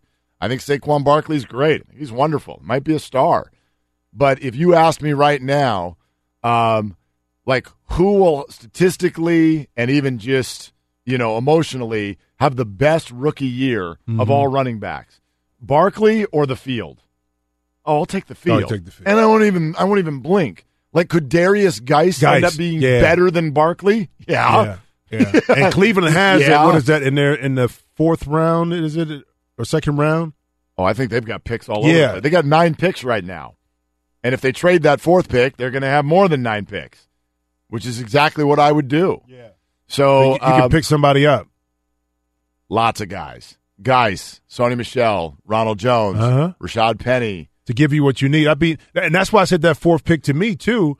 Do you solidify that defensive line, that defensive front, to really indicate that this is who we're going to be defensively? If you put Chubb on the opposite side of Garrett and you're able to really grow that core, how do you block him? How do you keep him out the backfield? Because the thing is, with quarterbacks, it's the main position. Okay, so the other one is how do we get pressure on the quarterback? Interior defensive line, outside. You got a chance right here if you're Cleveland. With Jim Jackson, Mark Willard, Fox Sports Radio.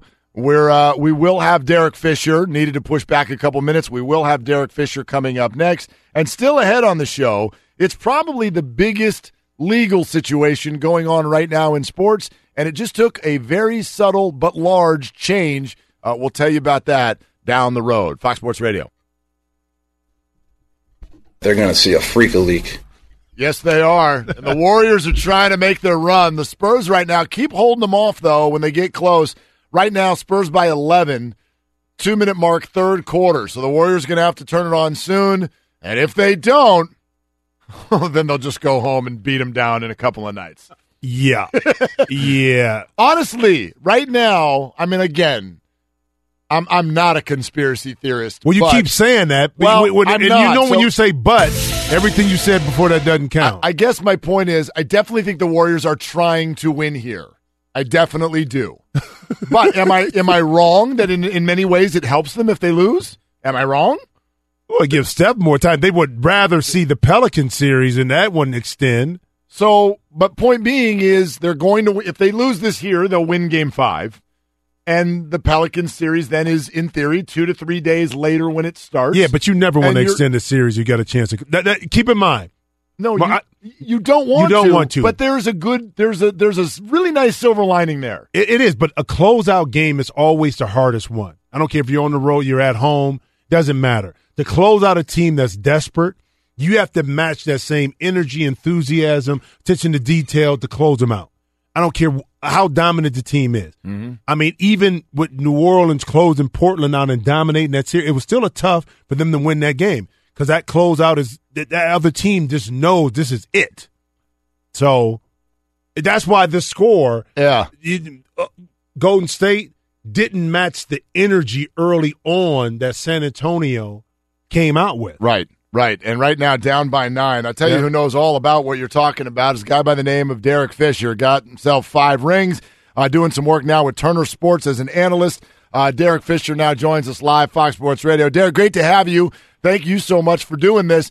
Right now, jump in on what we're talking about here. The New Orleans Pelicans, it's pretty new to the party, new idea here that they might scare the Warriors, but they looked so different in this first-round series. How would you project that matchup, assuming it happens here in a few days? Yeah, I mean, thanks for having me, first of all. Appreciate you guys. And as far as the Pelicans, the confidence is a valuable tool, even at the highest levels of professional basketball. When individual players and a team collectively start to build confidence in who they are and what they do, you see the best guys in the world actually take a jump to another level, and I think that's what we saw in the Pelicans. So assuming the Warriors close out either today or in a few days when that series starts, I do think the Pelicans will be, a tough matchup. I think they defend well at the guard positions, which are the key positions to guard the Warriors. But I think the Durant issue is going to be one that the Pelicans have the hardest time solving, and therefore, may not be as successful, obviously, as they were against the Blazers. They don't have a guy that I see that consistently can make things difficult for Kevin on the defensive end. Hey, Derek, what's up, my man? Jimmy. Let's say we canceled out Anthony Davis and Kevin Durant. But the guy, and we don't know what Steph's status is going to be coming back. So the guy to me that's really, I think, could be the key is Rondo. Is Rondo, the way he's controlled. What have you seen with him that's been different? Because he had his hit in Sacramento and Dallas where it didn't go too well, but in Chicago we saw his value. What has been the difference with him right now during this Pelicans run? Well, it seems, though, that down the stretch during the regular season, his playoff instincts and his experience, really started to have the most value for this Pelicans roster. It seemed, from what I've been listening to and observing, that his teammates noticed a difference in his mentality and his approach and the way he was leading the team, and I think that has galvanized the group around him. And they're trusting his decision making and the things that he's going to do out there on the floor. And so, yes, I agree that Rondo and obviously Drew Holiday had an unbelievable first round series against the Blazers. those two guys will be the key to any success that the Pelicans have. Like you said, Anthony Davis will be himself. Kevin Durant will be himself. We believe that Klay Thompson, at the level he's playing, will be himself. The question is, can Jrue Holiday not necessarily score 41 points like he did yesterday, but can he consistently score offensively and force Klay Thompson to have to really exert a lot of energy on both ends? Derek Fisher joining us, Fox Sports Radio, and I don't know about this, Derek. This was really interesting. Moments ago, Kevin Durant hit a shot at the end of the third quarter to bring the Warriors to within 6, and the clock stopped right at .3. And so I looked up at the TV, and I'm like, it says .3, and I'm talking to Derek Fisher. I don't know, Derek, this is a good sign for all of us right there. Man, I mean, I don't know if the people in San Antonio will feel the same way. But, yeah, I mean, there's never, an amount of time left on the clock in a pro game. I mean, Jim knows it as well. There's no lead big enough in the NBA, when you have the best players in the world doing what they do on the other side of it. And you have a championship caliber team that, although they started off slow, they're gaining traction as this game goes on. So the fourth quarter should be definitely highly contested. And the Spurs have a championship pedigree in their DNA that they've built for almost 20 years now. So they're not going to quit on this game no matter what happens and on this series. So it should be an interesting fourth quarter for sure. Hey, Derek, I'm going to switch to the other side, to the East. Right now, Cleveland has a critical game a little bit later today. They're down. How concerned are you for the Cavs getting through this series with a tough Indiana team? I'm a little concerned about the Cavs in terms of not being able to find ways to score consistently against this Pacers team. I'm not overly concerned in terms of them still having the ability to win the series. I think that they are capable of winning Game 4, which then makes it a 3-game series, with 2 of those games being in Cleveland, theoretically. And so I think they're capable of still winning Game 4, but what bothers me, I think, more long-term is although the Pacers do some things well defensively, the Cavs have been in the 80s in scoring, in 2 out of these 3 games. And that's something that won't bode well going forward when they have to play, against the Celtics or the Bucks, who are really good defensive teams. Like, they've been top defensive teams, throughout the season at different times. So that's what concerns me the most about the Cavs. But, like we saw in the start of Game 3, I think they're capable of putting that together in Game 4. And then obviously LeBron is still the best player on the floor, and so you always have a chance. Derek Fisher with us, Fox Sports Radio. So, Derek, at the end of your career, you spent some time with the Thunder, a teammate of Russell Westbrook's, and I'm still trying to figure this dynamic out because I firmly believe that Paul George will play elsewhere next year, and so that'll be the second time that his second-best player has left. And we get that he's a great player, but we also see the numbers that suggest the less he shoots, the better his team is. And so I'm not sure how aware he is of all that stuff when he's on the court. But I also know all of his teammates, Caron Butler, we see him every day right before our show. Guys like you always, like him and defend the way he plays. Can you explain that dynamic? The dynamic of, let's start with the first part of, whether Paul George stays or leaves, or Carmelo will probably still be there based on what his contract situation is. I think their success in this postseason still weighs heavily on that decision. If I'm Paul George, if we are able to make a deep run into this postseason, you even up the series against Utah in the next couple of days, win that series, you go into the second round and play against the Rockets, most likely, even though the Timberwolves looked good yesterday, the Thunder can possibly win that series. I don't think we feel like that's a cakewalk for the Rockets. So all of a sudden you look up and you're in the Western Conference Finals and you're going to get paid near the same amount of money. I'm not sure why you leave. So that's the first part there, and then I'll button that up. The second part, I think, for Russell Westbrook, I think that the reason why guys that have played with him like him, and a lot of guys that maybe don't play with him or just watch him play, et cetera, is that a lot of guys, including myself, that are in the league, sometimes you can't bottle up exactly what you're going to get from somebody. That's the hardest part for a coach to figure out. Management, fans, journalists, everybody's always questioning, who is this guy that went out and played that way today? And with Russell, there are no question marks. And so then it takes it to Michael Jordan. It takes it to Kobe Bryant, where who is it that's supposed to adjust? Is it him?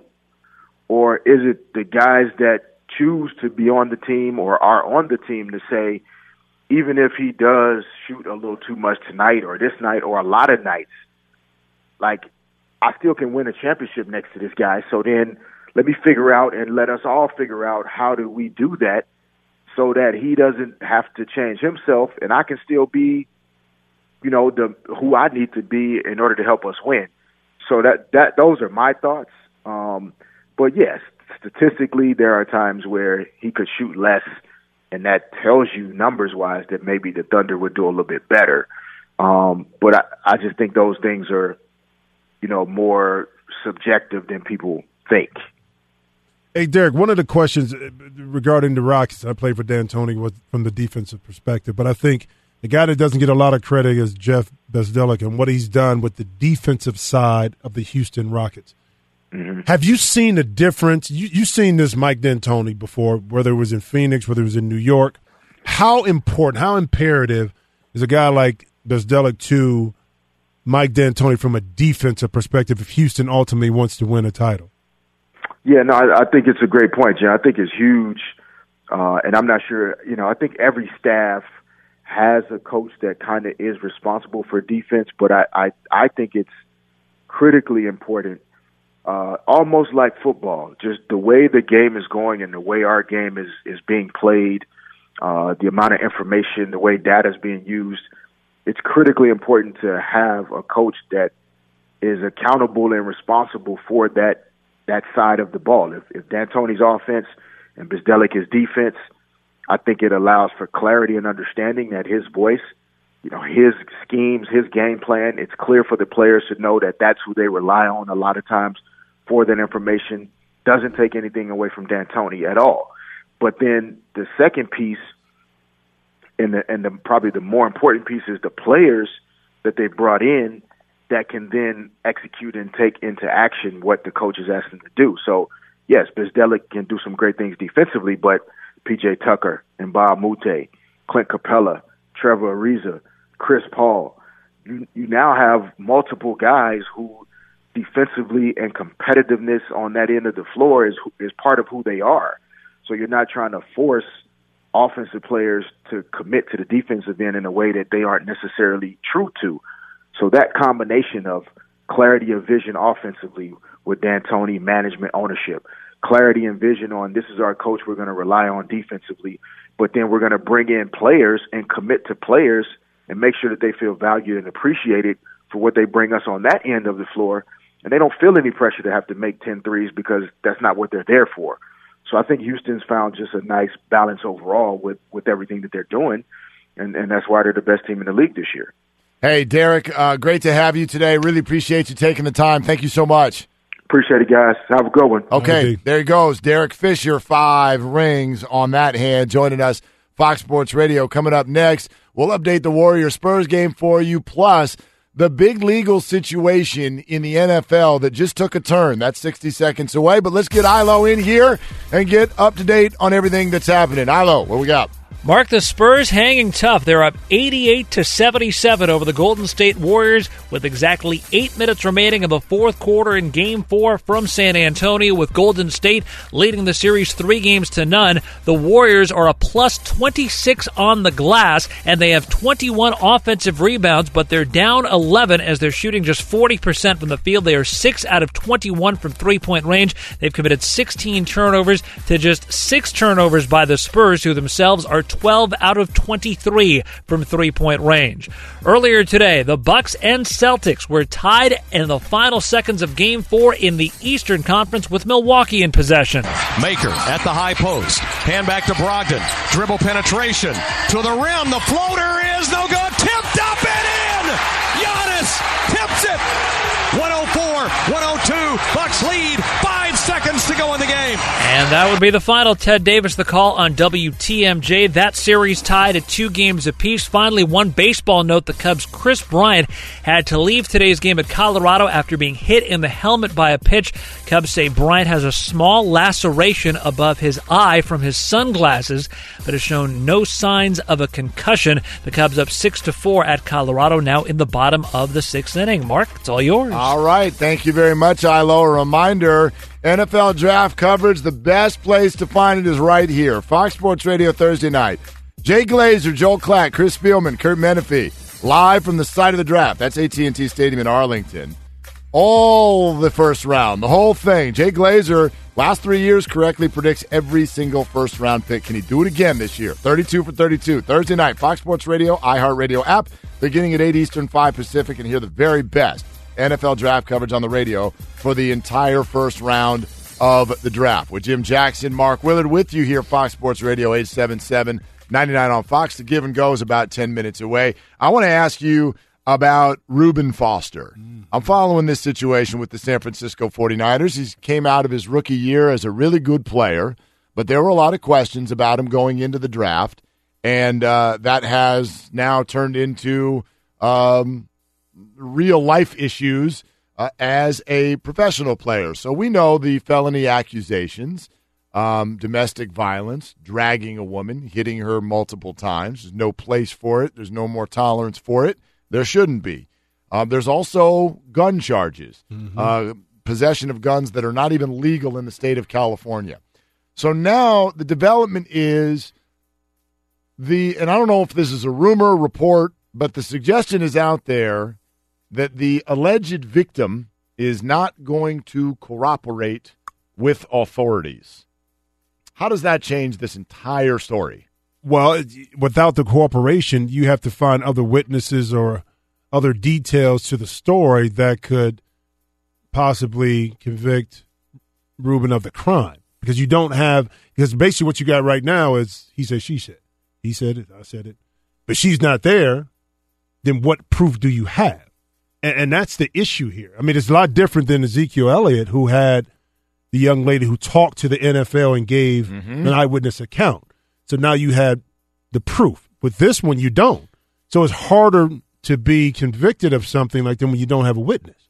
Well, it's funny, too, because in the Ezekiel Elliott situation, while there ended up being no court proceedings at all, the NFL, because, as you're saying, they talked directly to the woman, they felt like there was enough there. If they're not able to do that in this case, how does that go forward? The 49ers and the whole league end up in what is a little bit of a pickle here because rightfully so, this issue has come to the forefront, and there cannot be any more tolerance of it. And you know how the public moves forward once they hear the allegations. And convicted. That's right. That's right. So right now, we've read the allegations. There's a grand jury that decided there was enough there to press forward. Once you get there, the public is like, oh, you did this. And if they feel that way, how, as the NFL and the 49ers, if there ends up being nothing that comes out of it in court, do you just act like nothing happened? But it's hard to do that. With Zeke, it was some things that led up to that, right? That allowed them to do the suspension. I think you were talking about this with Reuben, too. In the past, he got caught with the marijuana. Some things happened before. But then in this particular case, because of the gun charges. They're separate. If she doesn't cooperate, could they still convict him on that? Now, let's play devil's advocate. If they don't convict him on the gun charges, what does the league or San Francisco do? Yeah, I don't know what the league can do. I do think that the 49ers would almost benefit. And again, I don't know how it plays out, and I would much rather in this particular case be talking about what's right and what's wrong in real life and the safety of females in general than be talking about the right way for an NFL team to handle its public relations. But I would also say this. If the NFL and the 49ers come away with this feeling like, one, something bad definitely happened, and two, they are legally empowered, let's say, whether it's the gun charge or whatever it is, convicted of anything, they would almost be better off suspending Ruben for at least a couple games, even if he doesn't get convicted of domestic violence, because it achieves two things. One, there are the public relations that go out to the public, and the 49ers could say he didn't get convicted, but we're still not comfortable with this. You're missing 2 games. And it also sends a direct message to a young player and says, this is it, right? Like, you understand this is your last chance. Right. And the next thing that happens, you're not going to play for this team anymore. Yeah, the unfortunate part about this is that we're talking about domestic violence, whether it happened or not, we don't know. But evidently something was there. Now the witness, the young lady, chooses not to do it, to move forward for whatever reason. And you can speculate. They're going to say she's going to get paid. Sure. So now what that does, it hurts other women who are in the situation when something happens. And this is what the advocacy group has been saying for years, that when things like this happen, it puts us back because the justification here is that it's about money. And at the end of the day, when somebody settles like this, is about, now we don't know the conversations they had. And we value solid play at linebacker more than we value a woman. Now, at the end of the day, she has to make the decision with her attorney whether she wants to move forward. What changes her mind during the time that she actually reported this to now that she says she's not going to be involved, if that's the case, we don't know. We can only speculate. Yeah. But the speculation is that she's going to receive some money. It's going to be undisclosed, probably be sealed. Why? It's not going to move forward. And it's tough. But I'm also this, Mark. Domestic violence, the word itself, I think we got to talk about this a little bit because I think it's so broad. You know what I mean? Let's say you're in an instance where you're with a female and she kind of attacks you. The cops get called. You're trying to restrain her, but you get hit with a domestic violence charge. Is that really domestic violence when you were protecting yourself? Well, right. I mean, and everybody's got a different definition of what is protecting yourself. Are you restraining her? Are you holding her back? Are you hitting back? But let's say the guy's not doing anything but restraining, but she calls, and it's categorized as a domestic violence call. So then you're labeled with that when it really wasn't domestic violence. You see what I'm saying? Of course I do. So can we separate that part of it? Because if a man puts a hand on a woman, he needs to be 100% done with it. And but if it's not that category, can we separate the language? Because once you get hit with domestic violence, that's it. People automatically think that's what you did. My least favorite phrase in American English language, perception is reality. Exactly. Can't stand it because it's not. But a lot of us move forward with it as such. Yeah. All right. Mark Willard, Jim Jackson, Fox Sports Radio. Glad you're with us, and the Give and Go is next. Progressive's new Home Quote Explorer makes it easier to protect what you love. Just go online, compare quotes, and choose what's right for you. Progressive.com is your home for all things home insurance. Okay, Fox Sports Radio is brought to you by Grainger. Products and services you need when you need them. Grainger's got your back to help you keep your facility running. Grainger, for the ones who get it done. Spurs are getting it done right now. They're hitting the big threes, but far from over. 3-minute mark. Spurs by 8. Warriors on the free throw line, so make it by 7. Keep you up to date on that. Worst thing that could happen here, though, is Game 5 back at Golden State. So it's not like there's a whole lot of drama here. We want to extend it. We want more basketball. Yeah, more basketball. Yeah. More basketball is a good thing. Just a handful of minutes left for our time here on Fox Sports Radio. So let's do what we do here to close it out each and every time, and that's the Give and Go. Let's go. It's Give and Go. Give and Go. Give, go. Give, go. Here we go. Here's Give and Go. Yes, sir, Mark. I'm taking it out of that very creative imaging open that we have there. Haven't heard anything that unique in years. You don't like it? No. Oh, okay. David Gascon. I didn't do it, so I don't take offense. Is busy today, so I'll be filling in for him on the Give and Go. All right. Mark Willard, Jim Jackson, Fox Sports Radio. We cover a couple of topics we didn't quite have time to get to in the regular show. Now, we touched on this a little bit, but I want to dive a little bit deeper, gentlemen. regarding the Blazers-Pelican series. Now, I don't know if you know this, but outside of a game winner a few years back against Houston, Damian Lillard has been terrible in the postseason in his career, shooting a career 40% from the field on over 680 attempts. Here's the question for you, Jim. We'll start with you. Is Damian Lillard just a little overrated? Not overrated. I think the expectations as far as what he does. Keep in mind that first playoff series he was high.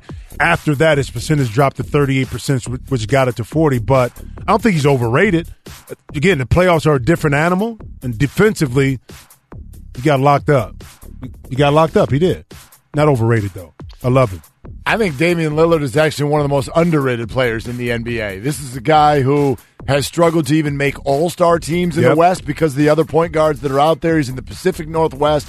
He had a duo-star teammate leave him, and therefore there's a stigma around the guy that I don't think should be there. I don't know how many people around the nation get to see Damian Lillard games. This is one of the most dynamic guards in the NBA, period.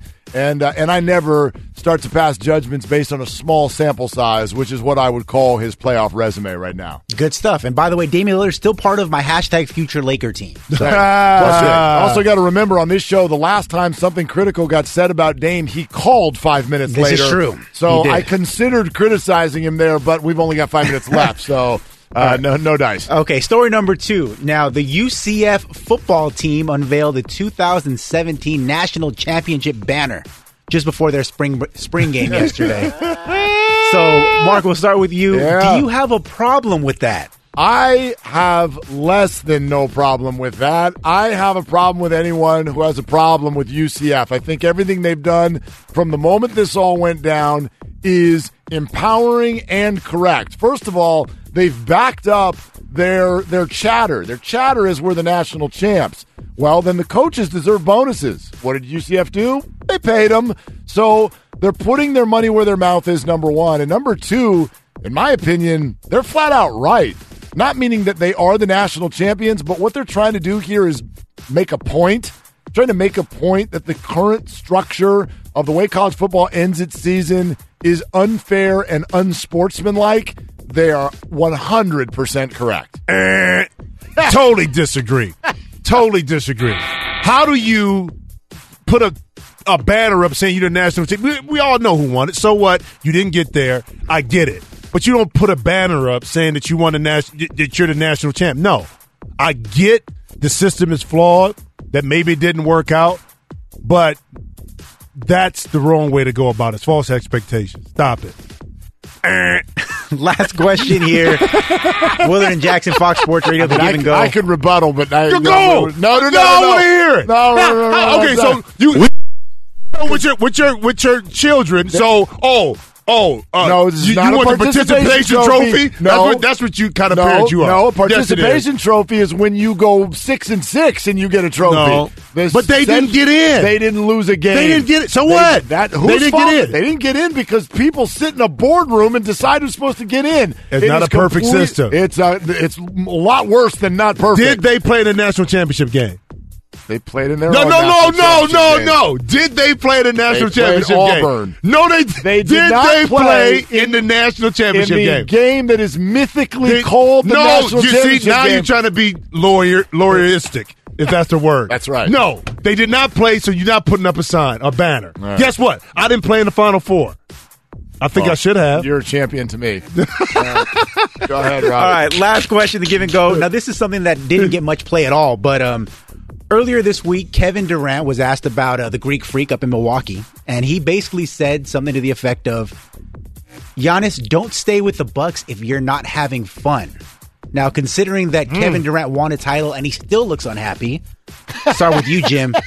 Are you surprised that KD said this? No, I think he was referring probably to OKC.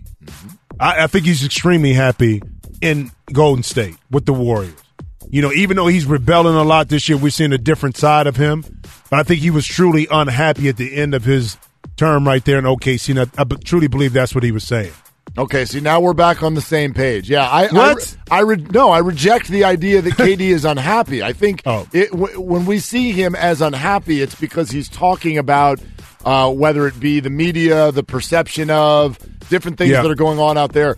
in a basketball sense, I think Kevin is in a state of ecstasy. I think all these guys on the Warriors are. So I don't think he's unhappy at all. And I have no issue with him saying it. You know, I always tell the story of what my wife said when this KD thing went down and everybody in sports media was going bananas about it.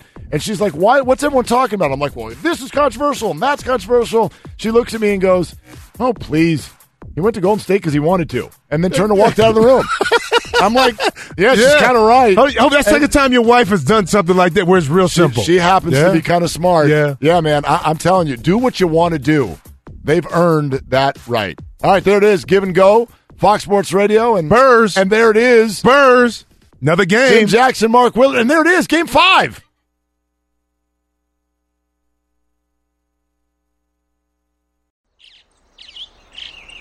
Getting ready to take on spring? Make your first move with the reliable performance and power of Steel battery tools. From hedge trimmers and mowers to string trimmers and more, right now you can save $50 on select battery tool sets. Real Steel. Offer valid on select AK system sets through June 16, 2024. See participating retailer for details.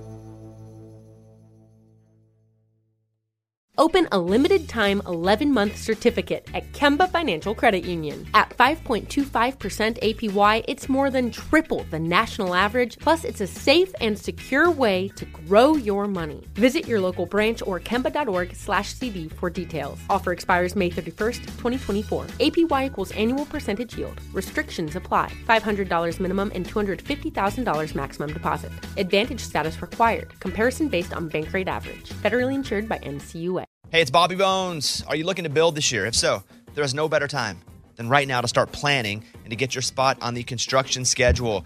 If you need a garage, a stall barn, a storage for vehicles, RV, boat, collectibles, or even a shop for your farm, hobbies, or car restoration projects, visit MortonBuildings.com and start your construction process. With superior materials, craftsmanship, best-in-class warranty, Morton Buildings are made to last for generations. At Morton, the difference is in the details. From their cutting-edge innovations to their craftsmen in the field, they are dedicated to surpassing expectations. Their legacy of excellence spans more than 120 years, and Morton Buildings is 100% employee-owned with more than 250,000 satisfied customers. That means they're the industry leader you can trust. When you choose Morton, you'll experience quality at every step of the building process, starting before the walls even go up. Visit MortonBuildings.com to get started today. At Bet365, we don't do ordinary. We believe that every sport should be epic. Every home run, every hit, every inning, every play. From the moments that are legendary to the ones that fly under the radar. Whether it's a walk-off grand slam or a base hit to center field. Whatever the sport, whatever the moment, it's never ordinary at Bet365. 21 plus only. Must be present in Ohio. If you or someone you know has a gambling problem and wants help, call 1-800-GAMBLER.